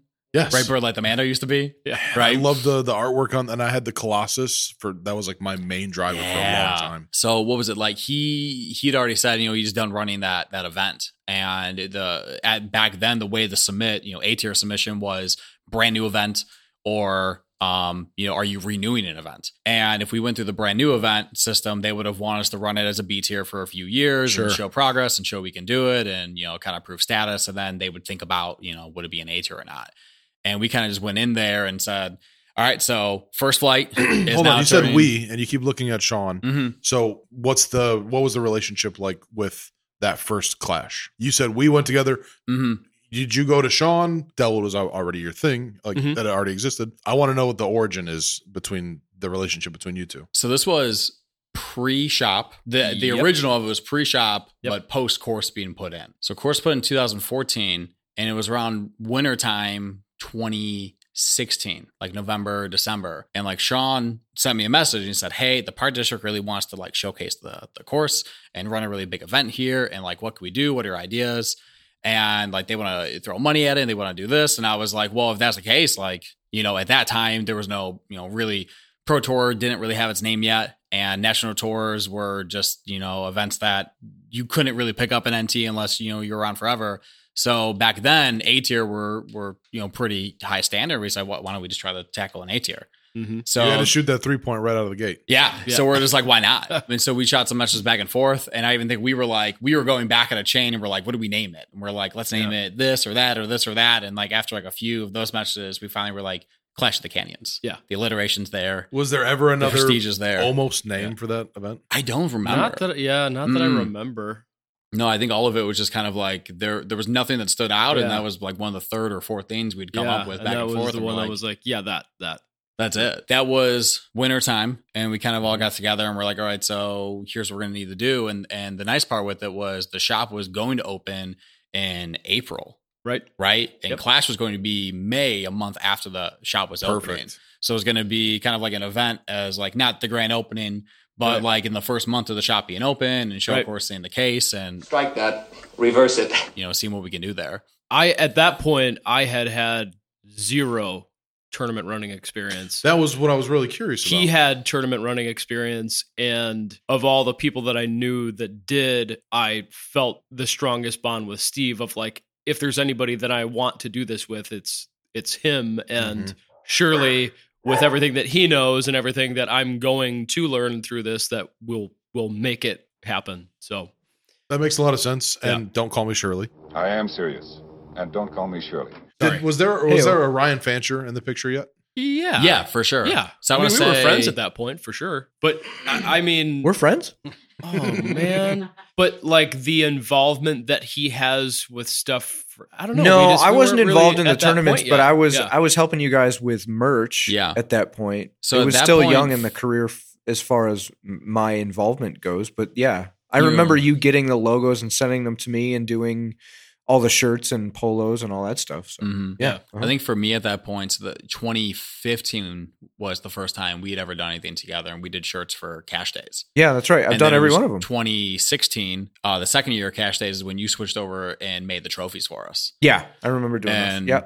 And that was like the dollar bill design. Yeah, the acrylic dollar bills. Yeah. Oh, yeah. Iconic. Yeah. Which, you know, we all know Ryan's a wizard at that point, but like my creative skills are like a -4 out of 10 on any scale. And I opened up some Word doc or maybe even Paint at that point. And I grabbed a Google image of a dollar bill and I threw it on to whatever I was using. And I just snipped artwork on top of it. I was like, all right, I want mosquitoes where the money is. Cause you know, back then Trinity was just a pure swampland and mosquitoes 24/7. And I was like, take out George Washington and throw a basket in. And, you know, maybe one or two ideas. And I looked at it. It really looked like a ransom note. You know, like whatever I sent Ryan, it looked like a 3-year-old had accidentally clicked keyboards and then hit send. And like every other concept. I was going to say, Ryan, you get that all the time, don't you? Sharpies on napkins all the time. And that design, we're redoing that design for this year. You know, that's the first time we've brought one back. And I think cool. Out of all of the amazing trophies you made for us, like that's one of my favorites that you've come up with. Yeah, that was right after I'd gotten my first laser engraver, and so that was like the test. That was one of the tests, and they came out great. Yeah, and there's so much history right here. I'm loving this. Like knowing that Ryan helped do the logo. Was Cash Days your first tournament? Yeah. So he did the logo or trophies or both. It was when I was looking back old media that like we have shared between like our Facebook. Oh, sure. Messenger. And if I scroll back long enough, there's even like drafts of what the Cash Days logo like used to be. And it was like money fanned out. Yeah. I remember you sending me clip art and like, here, let's try this. Like, nah. Yeah. And now from Cash Days, you've evolved in so many different ways. Now you have a Smooth series and Ryan helped with the logo and the artwork there too, right? Yeah. You know, that was one of those to where, you know, as everything was kind of falling together, I'm like, I have no idea for a logo or anything. And you didn't even have like the ransom note to share with them? Like, oh, no, there was ransom note that I don't even think I want to even discuss or share. I think I came up with like, remember back in 6th grade or middle school, you would write like the 3DS with like the 6 lines. Like I literally did that. And chain links around it. And Ryan was so nice. Like I opened up this like chicken scratch notebook. I'm like, here's my idea. He's like, okay, if we have time later today, I think we should really look at that, but let's see what we can do here. And you're so tactful about that. I know Wizard. that I've seen emails. Per my previous email. I've seen emails where I'm like, I know how you're responding in real life, and the response that comes back on email is like so kind. I'm really good at being a jag-off nicely. Yeah. Yeah. But I want to say, I mean, what was it? Maybe in 10 minutes. You guys actually, we had a basement session. Usually it's just me and Sean and Sheila having basement sessions, but you and Megan came down and we threw a bunch of stuff at the computer and something came back out. Something came out. Yeah. And it was maybe 10 minutes of just working around. And, I had no experience with Photoshop or Adobe Illustrator and what you were using. And I mean, you were hotkeying and mousing and moving around and zooming in, zooming out, and clicking together. Him do what he does. And I was just sitting there, jaw on the floor. And he popped it up and he's like, what do you think of this could work? And I was like, all right. Well, it's the greatest thing ever. Like, so for listeners who haven't seen it, what is the logo? So it's a large, smooth font, and the two O's are kind of connected together, almost as like a chain link. Yep. You made a great analogy to it earlier in the summer. It's kind of like a bonding between Megan and I, running this together. Barf. Well, I assumed that's what it was. After I saw how you two work together, I was like, it must mean it's like the bond between Megan and Steve who are running these events together. Because Steve is the smo and Megan is the ooth, right? Okay. And then when I found out, it was just what Ryan came up with, and then it's like the meaning kind of comes later, but it fits so nicely. Like, oh, that's adorable. It is adorable. Never thought of it, but no, totally. And even, the backtrack on that, so pre-Clash days, there was always this goal or idea or dream of, let's get some type of actual name to something. Like Cash Days is cool and Brick Street's cool and this is, but there's no real like... Umbrella. To put it together. And for years I had nothing. And it was actually like Ryan Aquino that kind of helped me unlock. Another friend of the show. Full circle moment number 5 today, Clash 5. I was able to play. And the final round, Vern was doing U-Disc for our card, and he filmed the very last hole of the day and threw it up somewhere on Facebook. And Ryan Aquino just goes, smooth, one word. That was the comment. And I looked at that, and it was like every puzzle piece fit together there for me. And I was like, I have that missing link now. Like, now I know kind of where to take this. And at the time, it was one of those to where, as a player, that's something I would hear a lot after I would throw or play. Like, oh, smooth throw, smooth form, smooth this, smooth that. And so it kind of all connected. And I said, okay, we'll go with this. And then it almost kind of took like a life form on, running the events. Is that we would have people that I had no idea who they were. And they would come up and they're like, oh, we heard that you named your event Smooth because of this or because of that. Like, because you get everything out on time, because there's no hiccups, because you come up with layups. They don't have works. backups. Yeah, that's correct. And they just kept throwing more and more at us. And I was like, yeah, sure. That's totally where it came from. You got it. You know it, And so, and then at the end of the event, a lot of people come and say, hey, thanks for putting on a good show. And it was really smooth. And like, they wouldn't mean it. And they're like, oh, pun not intended. And then it kind of turned into like pun intended. During the break, Jason mentioned that there's a man's grooming brand that was interested in sponsoring the show called Ballsy. Is that what it's called? For a brand called Smooth, a bunch of events called Smooth. You need to reach out to these guys. Sponsored by Ballsy. Yeah. Smooth balls. Smooth. Come on. We got to do it. Player pack items next year. There Keep you the go. swag going. Dude, you're welcome. I like it. You're welcome. Okay, so another piece I wanted to cover per our fabulous producer's recommendation is part of your identity is that you're a huge stat nerd. What's that all about? Where does that come from? So for me, I've been really right-brained, very heavy in math. So like my background, I have 3 different math degrees. I teach math. Ever since I was a kid, it was the one thing that made sense. Hence why you struggle with creativity. You're very like numbers. The art side, nothing. Like being able to compose or write an email, nothing. But being able to link different pieces and put them together, like that's always kind of be there. And we just, really, backtracking, working with Megan has been wonderful because Megan is the complete opposite of what I have. So like everywhere, like I'm failing, she's succeeding for us, and it works very vice versa. And so I think it's just like the numbers to me has just always made sense. So when you're growing up and you're playing disc golf and this rating system pops up and no one can make sense of it, it's like, can you make sense of the rating system? Yes and no, a bit. I mean, there's an algorithm put behind it that they made years ago, and they don't share it out anymore. It makes sense to where it's written, but to where like the like normal consumer of how they're trying to make sense of it is it doesn't really make sense to kind of the style of golf that we have today. You know, when the rating system was made, they basically were throwing just the golfers at the time, and they're like, this is what 1,000 rated means. And these are what these numbers mean. And they link together with an algorithm to see how we can make it work. For a very, very, very understated way of talking about it, it's really just averages in a sense. You know, so you'll hear players talk about like, oh, it rained that day. So like the TD gets to click a button that says rain. Yeah. And like, did you click the button, Mr. TD, and make my rating better? It's like, there's no button there. There's no... You know, so none of that's there. It's like, oh, it was really windy today. You're going to put it 17.2 miles per hour. I'm like, no, I'm not going to put that because there's nothing there. It's really just a big algorithm for averages in a sense. And at this point, we've seen it enough where it's somewhat predictable, but that doesn't mean it's correct or it's not what it should reflect. But we kind of have seen it enough where I can kind of say, okay, well, so-and-so shot a, 10-20, so your rating is going to be a, fill in the blank. It's still too arbitrary. There's like a predictability between like points per stroke. So like each stroke would be worth, somewhere between on the low end. For really crazy courses like Northwoods Black, 4 to 5 points a stroke and heavily OB ridden, high scoring spread differentials, to even like 13 to 15 points a stroke. You can't just throw words like differentials out there.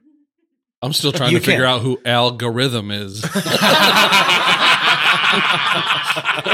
Is that Lefty Al's last name? Garitham? I don't know. That was the person Alex drove home that night.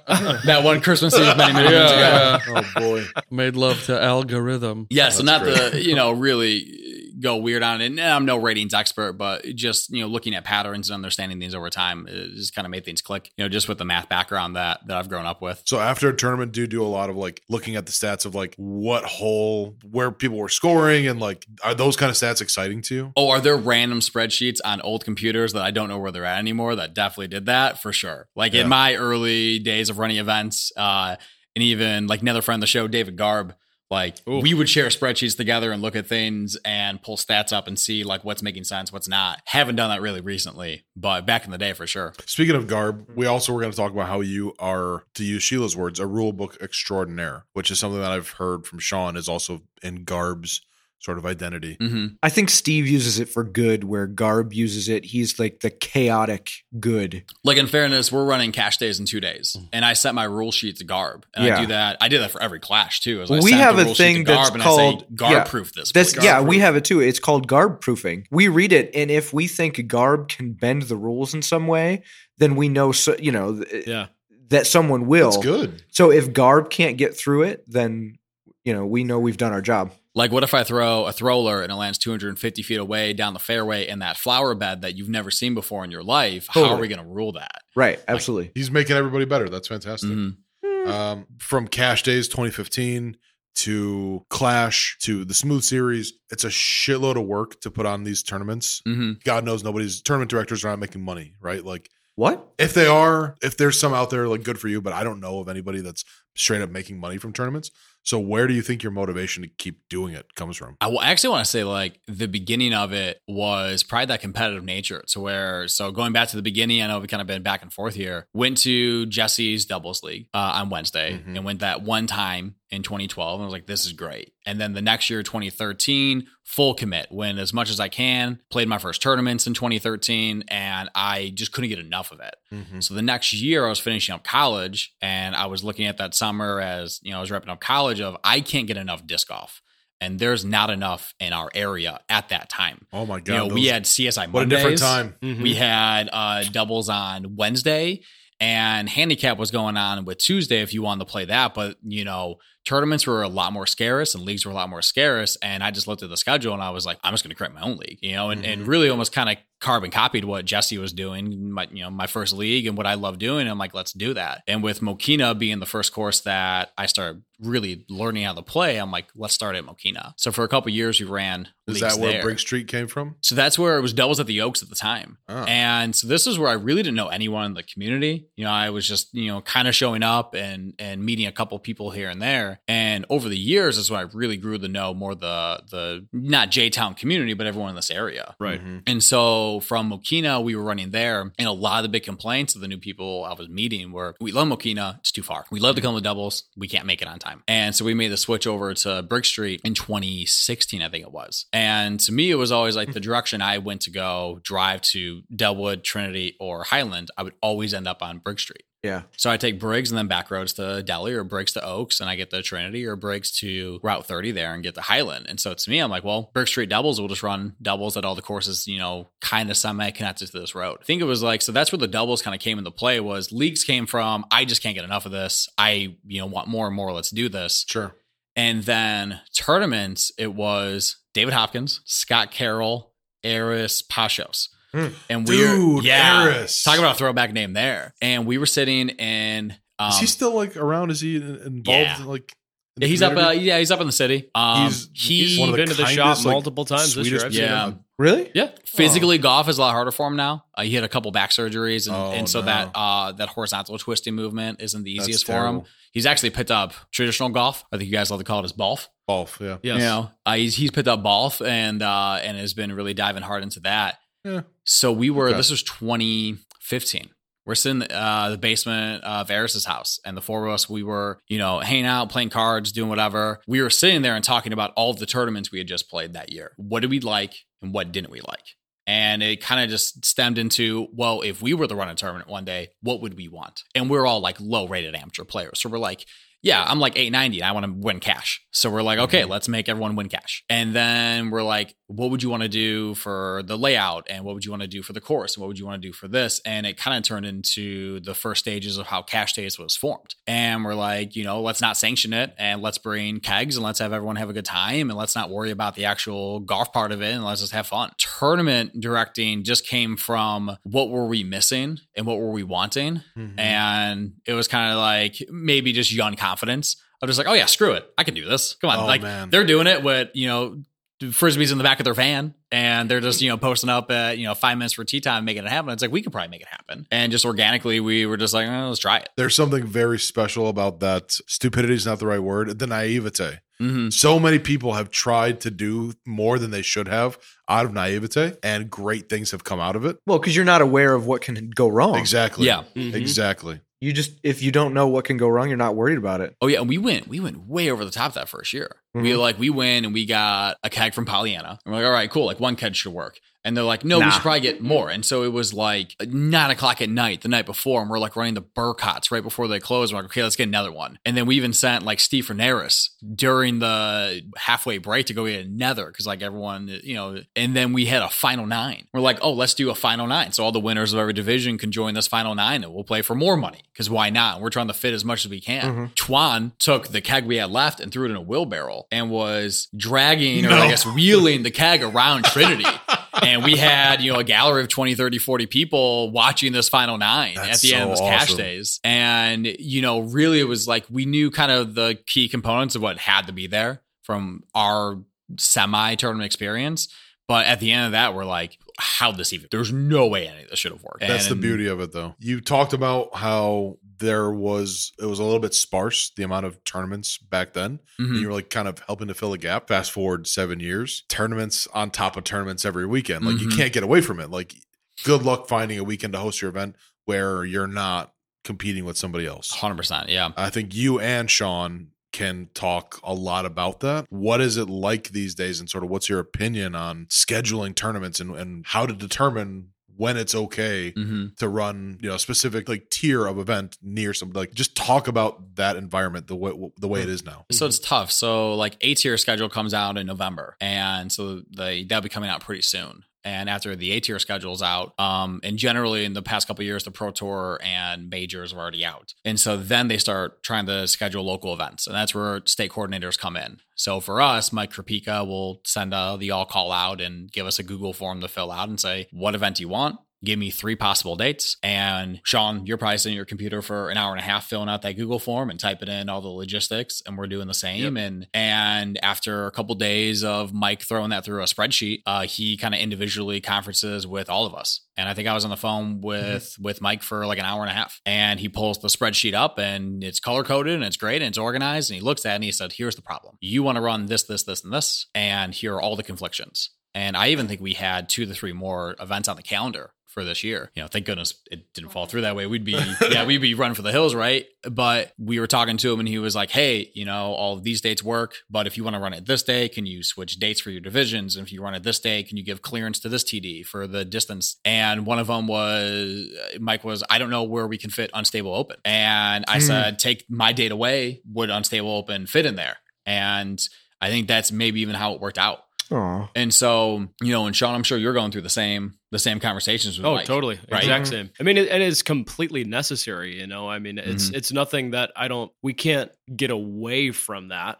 It's always going to have to be figured out by a third party, Mike, and delegated that way because there's so many. It has to exist. Well, and also we've been talking about how the same way rating systems may have worked early in the sport, the distance stipulations are going to have to change as well because there's so many more people playing that the 50 miles, the 100 miles, the 1,000 miles between tournaments, depending on the tier, that is all, it's got to be thrown out and reevaluated because we've already run into situations for last year or even with flex starts and all that stuff that this year, it's just been garbage. And we all know that we can run. There's so many people. Yeah. Right. Like I'm not seeing a lot of tournaments that are just not filling. Like I'm sure they're out there, but I'm not seeing a lot. There of are.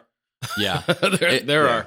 And that's the weird part of it is like, I guess that's kind of where like my competitive side comes in is like, I'm good at this shit and I'm proud of it. So it can, even though I know that it has to exist, that these things have to be checked by a third party, G inside me doesn't shut off. And I want to be like, no, man, you run it as good as I do. And if you're, you know what I mean? Like survival of the fittest, man. Like if you only get 12 people, that's not my problem. Totally. So it's weird. It has to exist and there has to be checks and balances. But what is it going to look like in 5 years when there's going to be TDs that haven't even picked up a disc yet? But Steve will still be running events and I'll still be running events and Jesse will still be running events and all these people. So what's it going to look like when there's more TDs, when it's even more extreme? I don't know. Like Ryan said, it's the distance thing I think has to change a little bit. But I also think that like giving the people the option of there's 4 C tiers in Chicagoland. Pick the one you like the most, Totally. It's eventually, I think, going to have to be at that point. And I would also like to think with that time going by that we will have exponentially that many more disc golfers to fill all those spots. I think more disc golfers, and I also think it makes every TD raise the bar. Yeah, 100%. If you want to fill your shit, right, get your branding together, get your players packs together, make people want to do it, not just go, it's a disc golf tournament this weekend that I could go play and who you should have to choose between the ones that you know is going to be legit. And that's the thing now. I mean, you look at Smooth Series, they're killing it with the branding. Right. I think that we do a really good job. There's people that don't. This is all based on standards from 20 plus years ago that just don't apply anymore. I don't think, I mean, it was happening, but I don't think that was necessarily the focus because 20 years ago, it was just a flyer on a tree. Put on a tournament because we're the only ones doing it. Right. Yeah. And that was the scale of 0 to Mitch of, is this good? Yeah. Back in the day. There wasn't anybody else competing. Right. There wasn't anybody else going, I like what you're doing, but I'm going to do it differently, or I'm going to do it better, or I'm going to do this or that. So yeah, for a long time, it was just kind of like, if I wanted to play a disc golf tournament in my area, like I was stuck choosing the tournament from whoever was the one. Yeah, you just waited until and one you're just came lucky along. that there's an event that weekend. Mm-hmm. And you hear, back in the day, I'm sure you guys heard the same gripes pre-shot, pre-TD, just as a player, as you're at an event. And the players aren't happy with what the TDs are doing. And the players aren't happy with the layout choices. And they're not happy with, if I want to buy this disc, it's $38 randomly, and they're the only ones in towns that they're allowed to do that. But at the same time, it's either play a tournament because it's the only one there, or don't play a tournament. Right. And so back in the day, that was really our lost options. And like you're saying, it's like, I'll go play your events and check out your events. And I'm sitting here, I'm like, No, man. Like, there's 8,000 other things we're not doing that like we could be doing. You're blowing us out of the water. You know, I even think like we were playing an event. I was looking at Megan. I was like, next year, goal, 1 feather banner. They have 4,000 feather banners. I want 1 feather banner. Yeah, you know, totally. And it's all of that stuff. Our mutual. I love the players that play both our events. So they come over. They're like, where's the TV and where's the smooth drop cloth and where's this and where's that? Yeah. And I was like, yeah, they've got their shit down. Son of a bitch. We're year 1, and I'm sure at some point we'll eventually get there. And I can sit here and be like, man, totally. I really wish that we could be there.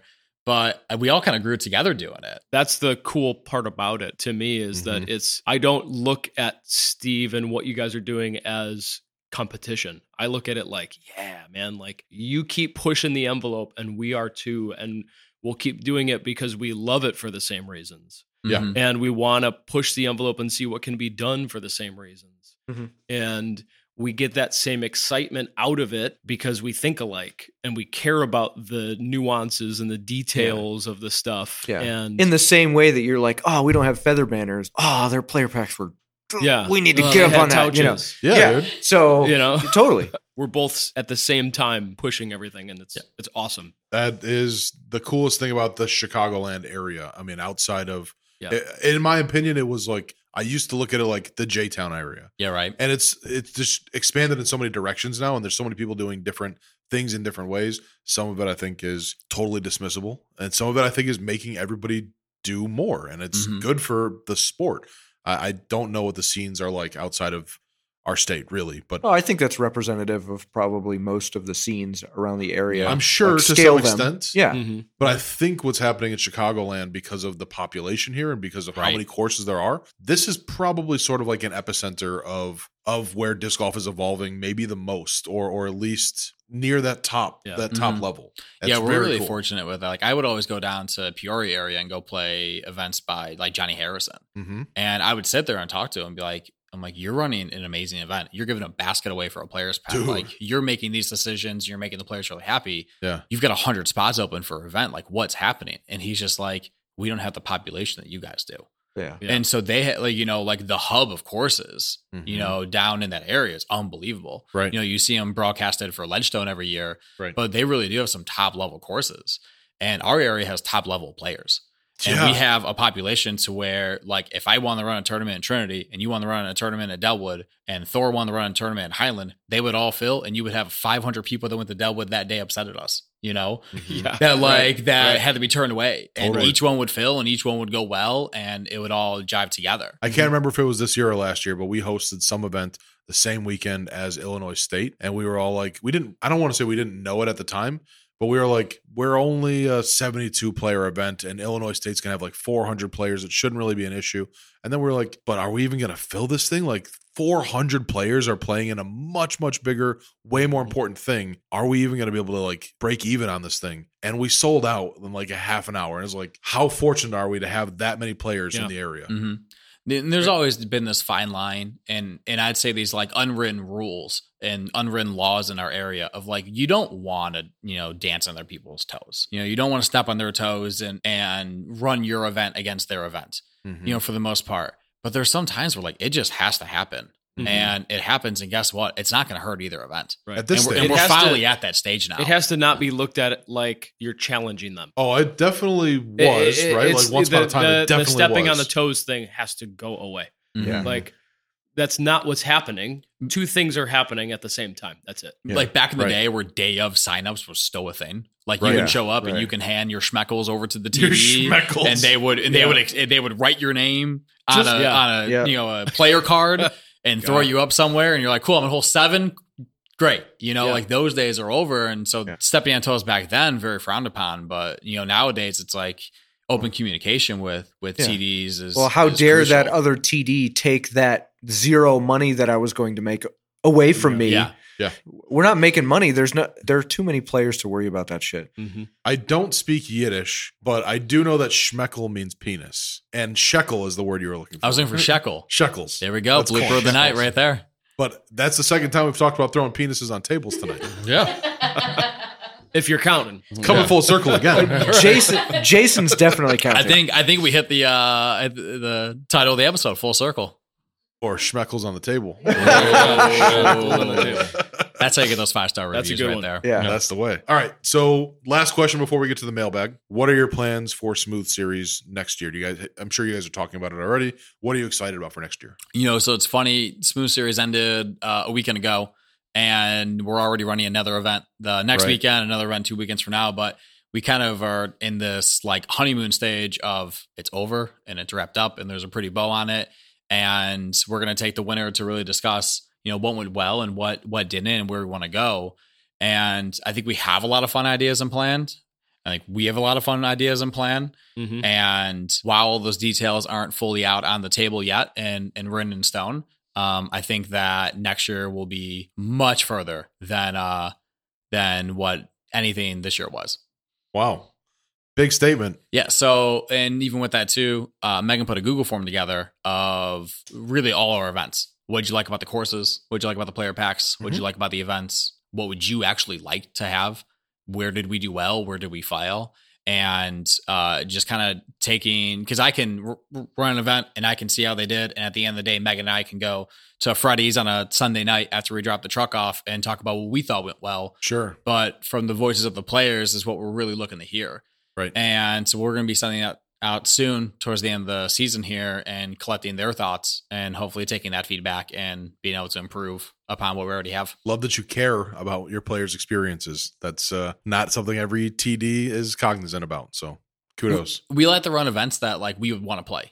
Is like, coming back to how was Cash Days created? Mm-hmm. It was created because it was an event that we want to play.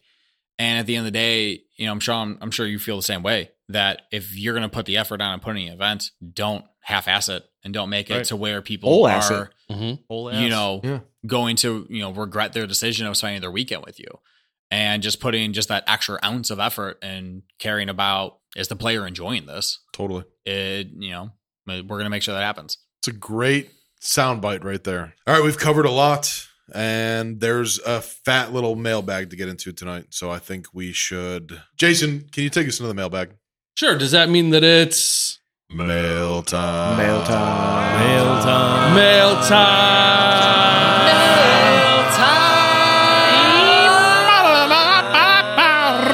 time. Jason, what's in the mailbag? First thing I want to say before we get into the mailbag is earlier, Steve, you meant to say showcase the course, and you said show course the case. And I have been laughing nonstop in my head about it since I didn't even catch that. Yeah, it's so good. I love it. Oh, I did not catch show it. course the case. I wish I would have caught that. All right. Now that we've cleared that up. On the subject of funny little misspeaks. Like what you just did? Yeah. Kind of.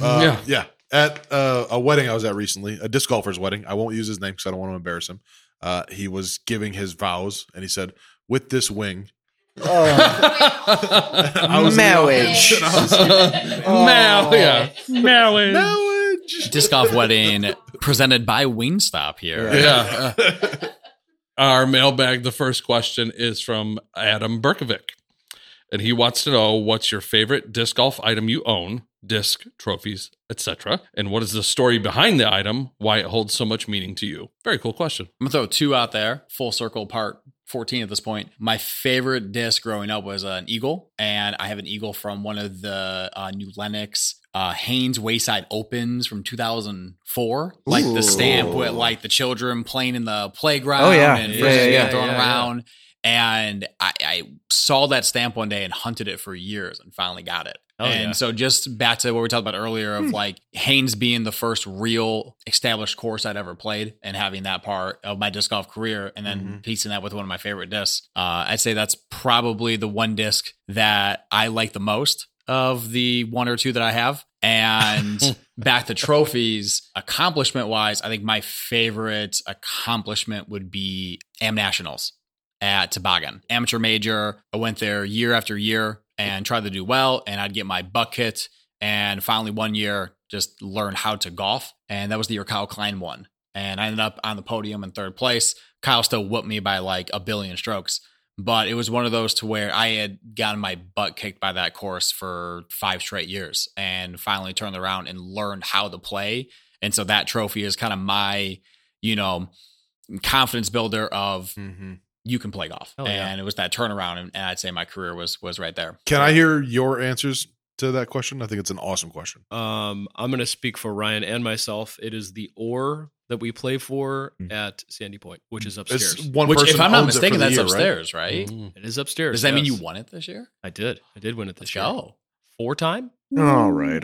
First 4-time Okay. champ. Okay. I mean, When your fans come into the shop and they ask you to sign their disc, do you put 4X? I should start that. I should definitely start really that. Great. Yeah. What for? Oh, it's for the Orr. It's a whole thing. Mine might be my Deli Award. Aw. Oh, Hell yeah. I It gave that just to you. might be that. I handed that to you. Yeah, you did. Mm-hmm. We hugged. great. All right, next question. Jeff Kors, what would your walk-up song be on first tee or at bat? Oh, man. Damn, that's a great question. I feel like growing up and watching like GBO, now DDO, you would always, that was the one event where there'd be a walk-up song. Yeah. And back then, even I couldn't even come up with an answer. No. Feel like I'd probably right now would go with some instrumental by Brass Tracks just to get me into like good, smooth vibes to just set the course going. I think I would do Show instrumental course the too. case, I think, is how it's said nowadays. Case. I think something by Lettuce. I think just something instrumental and just so badass that you can't deny.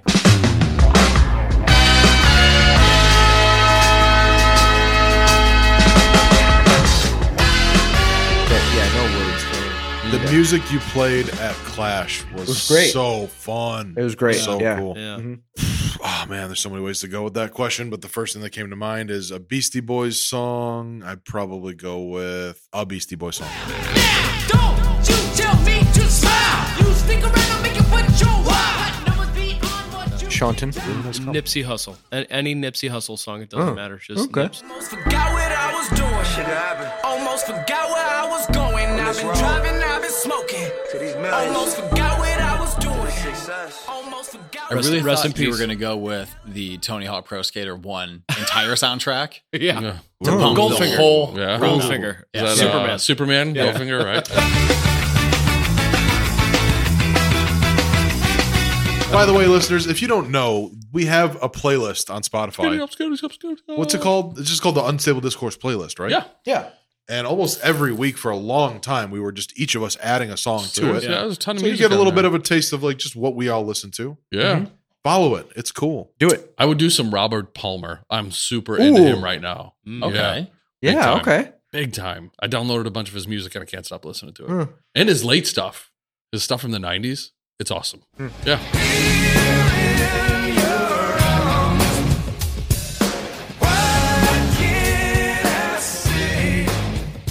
Jeff Kors wanted dibs on the old Magnum PI theme, by the way. He wanted Oh, to. Yeah, that's pretty great good. one. We did get a question about your disc collection, but we covered that. That was Carlos Saldivar that wanted to know about Good the old disc Carlos. collection. Ed, I think, just wants to send some love your way. He says, not a question. Ed Radakovitz, by the way. I just want to say a big thanks to Steve for all the help along the way. He didn't know me at all when he agreed to play around with me back in 2019, only a few months after I started playing. Has always been there, checking in after tournaments and encouraging me to keep working.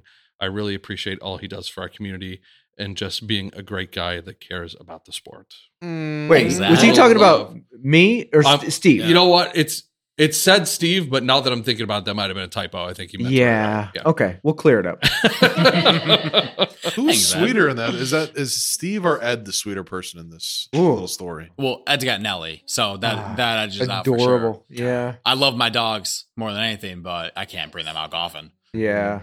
Next question is a Brian Earhart question. Insert joke about his name here. Beer fart? There you go. When Brian playing Earhart commented on one of our things. Yeah. Yeah, we've made it, guys. Whoa. Yeah. Brian? When playing a I'm one. looking at a Bearheart logo right now. Yeah, right there. Oh yeah, there it is. When playing a 1v1 don't break the ice match, what block are you opening with? All right, Chip Lockerman. Asking the real question. This is so I think game changer moment of the day You make direct eye contact with your competitor. You know that you're never going to back down. And without breaking eye contact, you just go and knock as many blocks as you can. 60% of the time, I think it works 100% of the time. That's right. The math tracks. 60% of the time, it works every time. That doesn't make sense. But yeah, there we go. There's that stat nerd again. Yeah. Nice.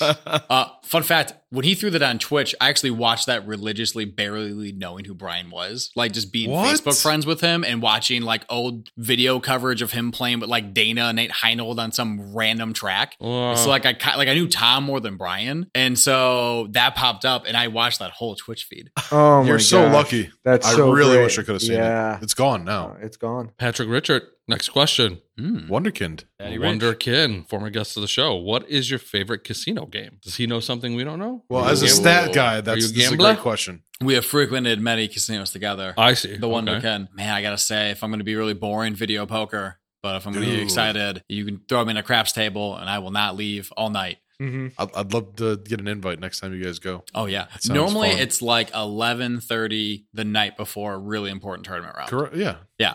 Of course. There's some correlation between that happening and great rounds being shot the next day. I don't know what it is about disc golfers, but that's a trend. Unconnected. There will just be groups of, and not just gambling, but exactly what you're talking about. And it's very funny. Like we were just talking about the other day, how there was a bunch of young kids that just started really getting into disc golf. And I was like, half of those kids are going to start gambling to the point where they're not going to show up anymore. Yeah. I don't know what the correlation is. It's crazy.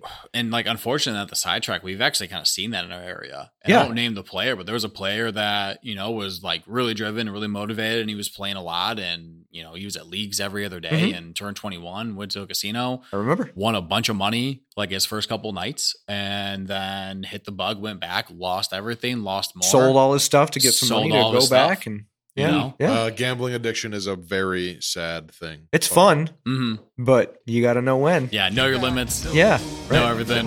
Know when to hold them. Know when to hold them. Yep. You got to know when to walk away. Know when to run. Yep.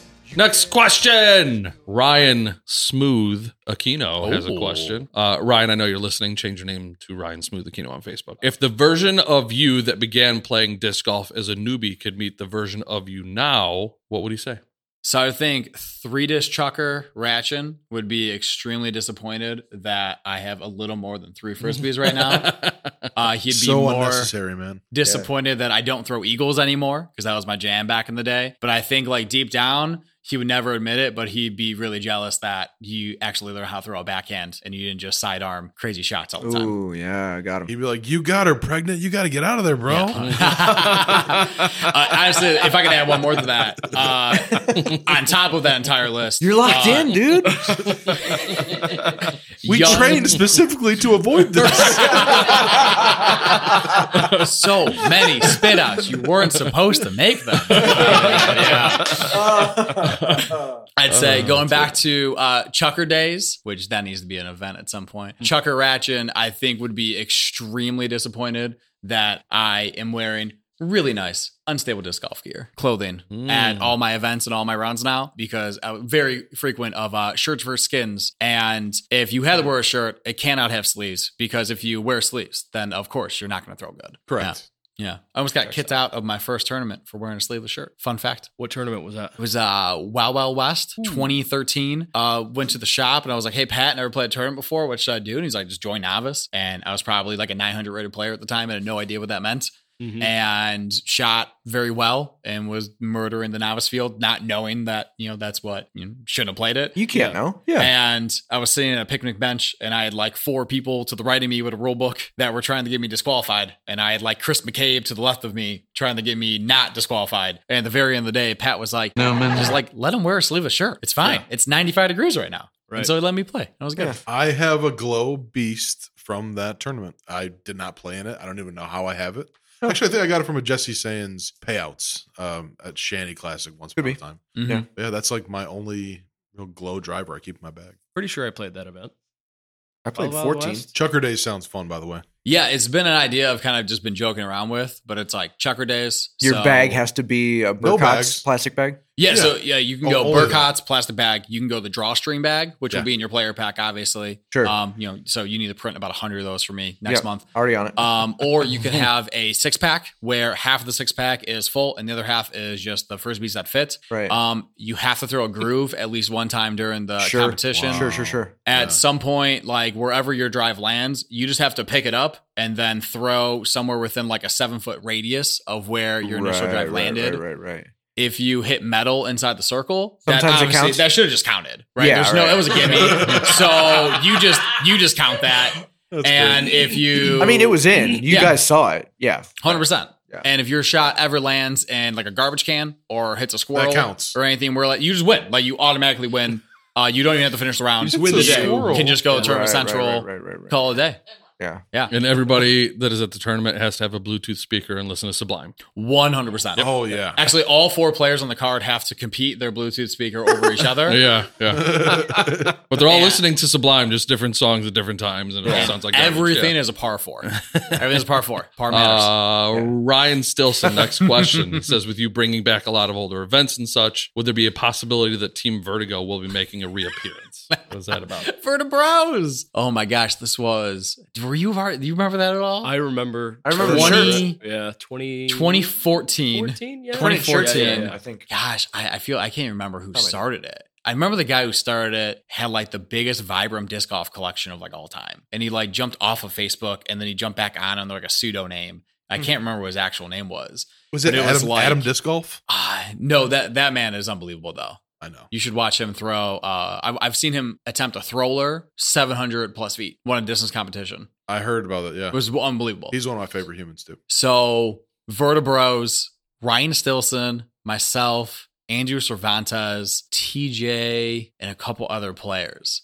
It was just a guy that had a bunch of polos in the back of his car, and he's like, "Your team Vertibros," and he gave me a real big Brink, Disney Channel original movie Brink. Oh yeah, right, Soul Skaters. You know, and it was like, it gave me a real big vibe from that movie of it's like, okay, you're on Team Vertibros now. And it's like, we'd show up and we'd wear the shirts. And then after like a couple like months of that, it all just ghosted and faded apart. But Ryan, you know that we're Vertibros for life. Who was it that asked that? Ryan Stilson. Never missed a Ty Evanson. I don't think he's ever missed Ty Evanson was on a Vertibro. Yeah. Good times. Good man. Last question. Oh, here it is. It's Jackie T. Horn. Oh, I thought you were going Jackie to skip T. it. Horns. No. Why would I skip it? Why is everybody looking down? He wants to know, gun to your head, which one are you doing to survive? Chew off every one of your own toenails or chewing off someone else's fingernails? Everyone or just one of them? Everyone. So does that mean chewing off like the tip or chewing the nail off? I'm going with the entire nail. Like, am I Ron Jeremy in this case? Like, can I reach my toenails? Assuming you have the flexibility Deal. is what he has. Deal. There. So they're going to shoot you unless you do one of them. Well, then I'm going to Which one are harm you going the other to person. Do? I would ask them to shoot me. Get it over with. Changing my answer. I want that answer. All right, fair enough. There you go. Yep. Jackie T. Horn. That's the one. You didn't expect that, Jackie. No, did you? he certainly didn't. That was his fun question, but he also has a real question for us. He wants to know, we'll do a little round table. What's our favorite Halloween movie / horror movie that we watch this time of year because it's spooky season? Don't have a movie necessarily. I try to watch new scary movies pretty much every year, but I do rewatch all the Roseanne Halloween episodes. I always get excited for that. Okay. Good. Nice.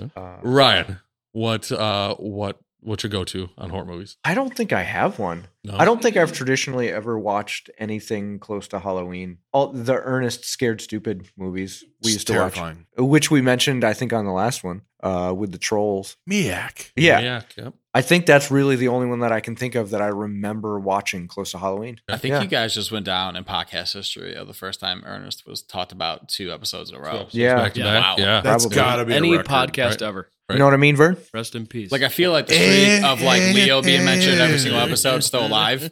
Yes. But the fact that Ernst's been mentioned twice in a row, I don't know. That's just and specifically Ernest Scared Stupid. Scared Stupid. Wow. Yeah. R.I.P. Jim Vernon. Hey guys, Jason here.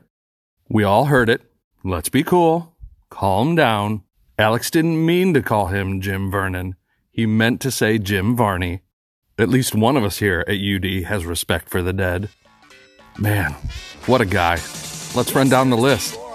Ernest goes to camp. Gucci. Ernest saves Christmas. Gucci. Ernest scared stupid. Gucci. I mean, the man was the freaking voice of Slinky Dog, for Christ's sake. So Gucci. Anywho, it was merely a faux pas.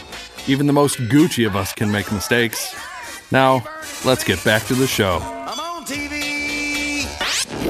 Gucci. I don't know. Probably really basic, like Hocus Pocus. Mm-hmm. That is. Sheila and I watched that. Yeah. You know what? Unfortunately, I've watched ever since I got together with Liz.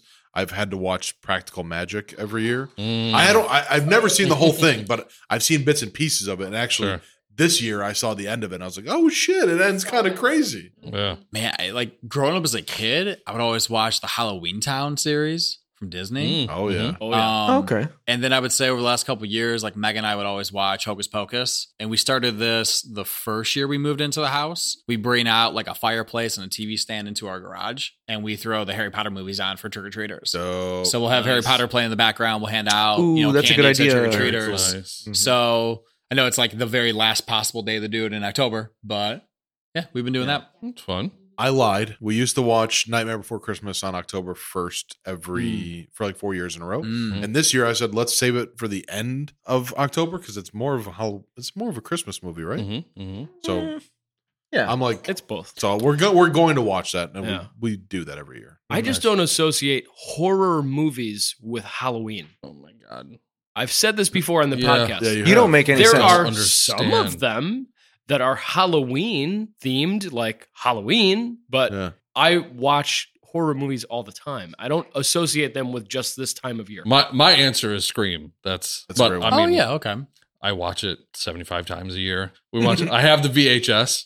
I hooked up a VCR to the living room TV, and I have Scream 1, 2, and 3 on VHS, and so they're just sitting out, so we could pop them in at any point. God, that's great. I feel like we need like an insert, like for all the young viewers here that still don't know what a camera is. Yeah. What a VCR, and VHS means, and No man. You know what? Also that, and I think that's a wrap on the mailbag. Cool. Well, hey, thank you, listeners, for submitting your questions to the mailbag.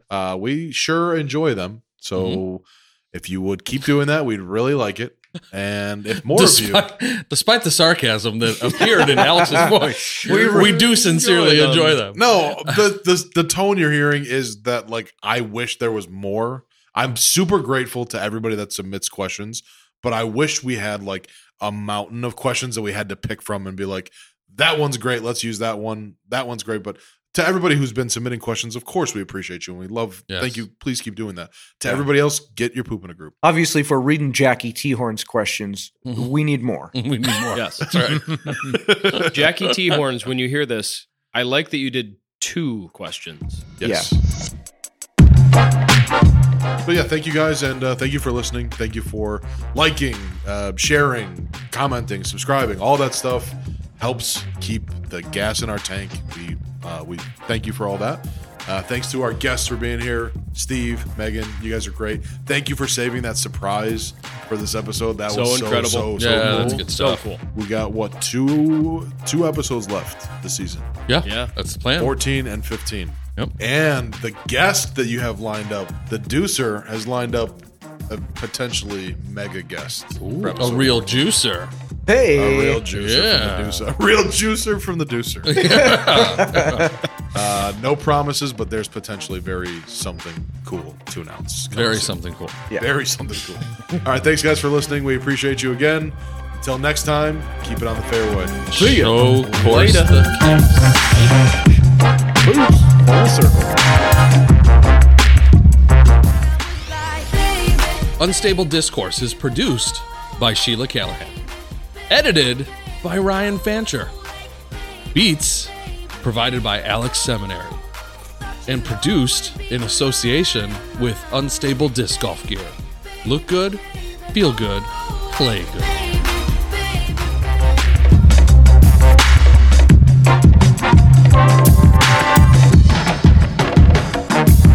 Unstable Discourse is a Top Secret Studios production.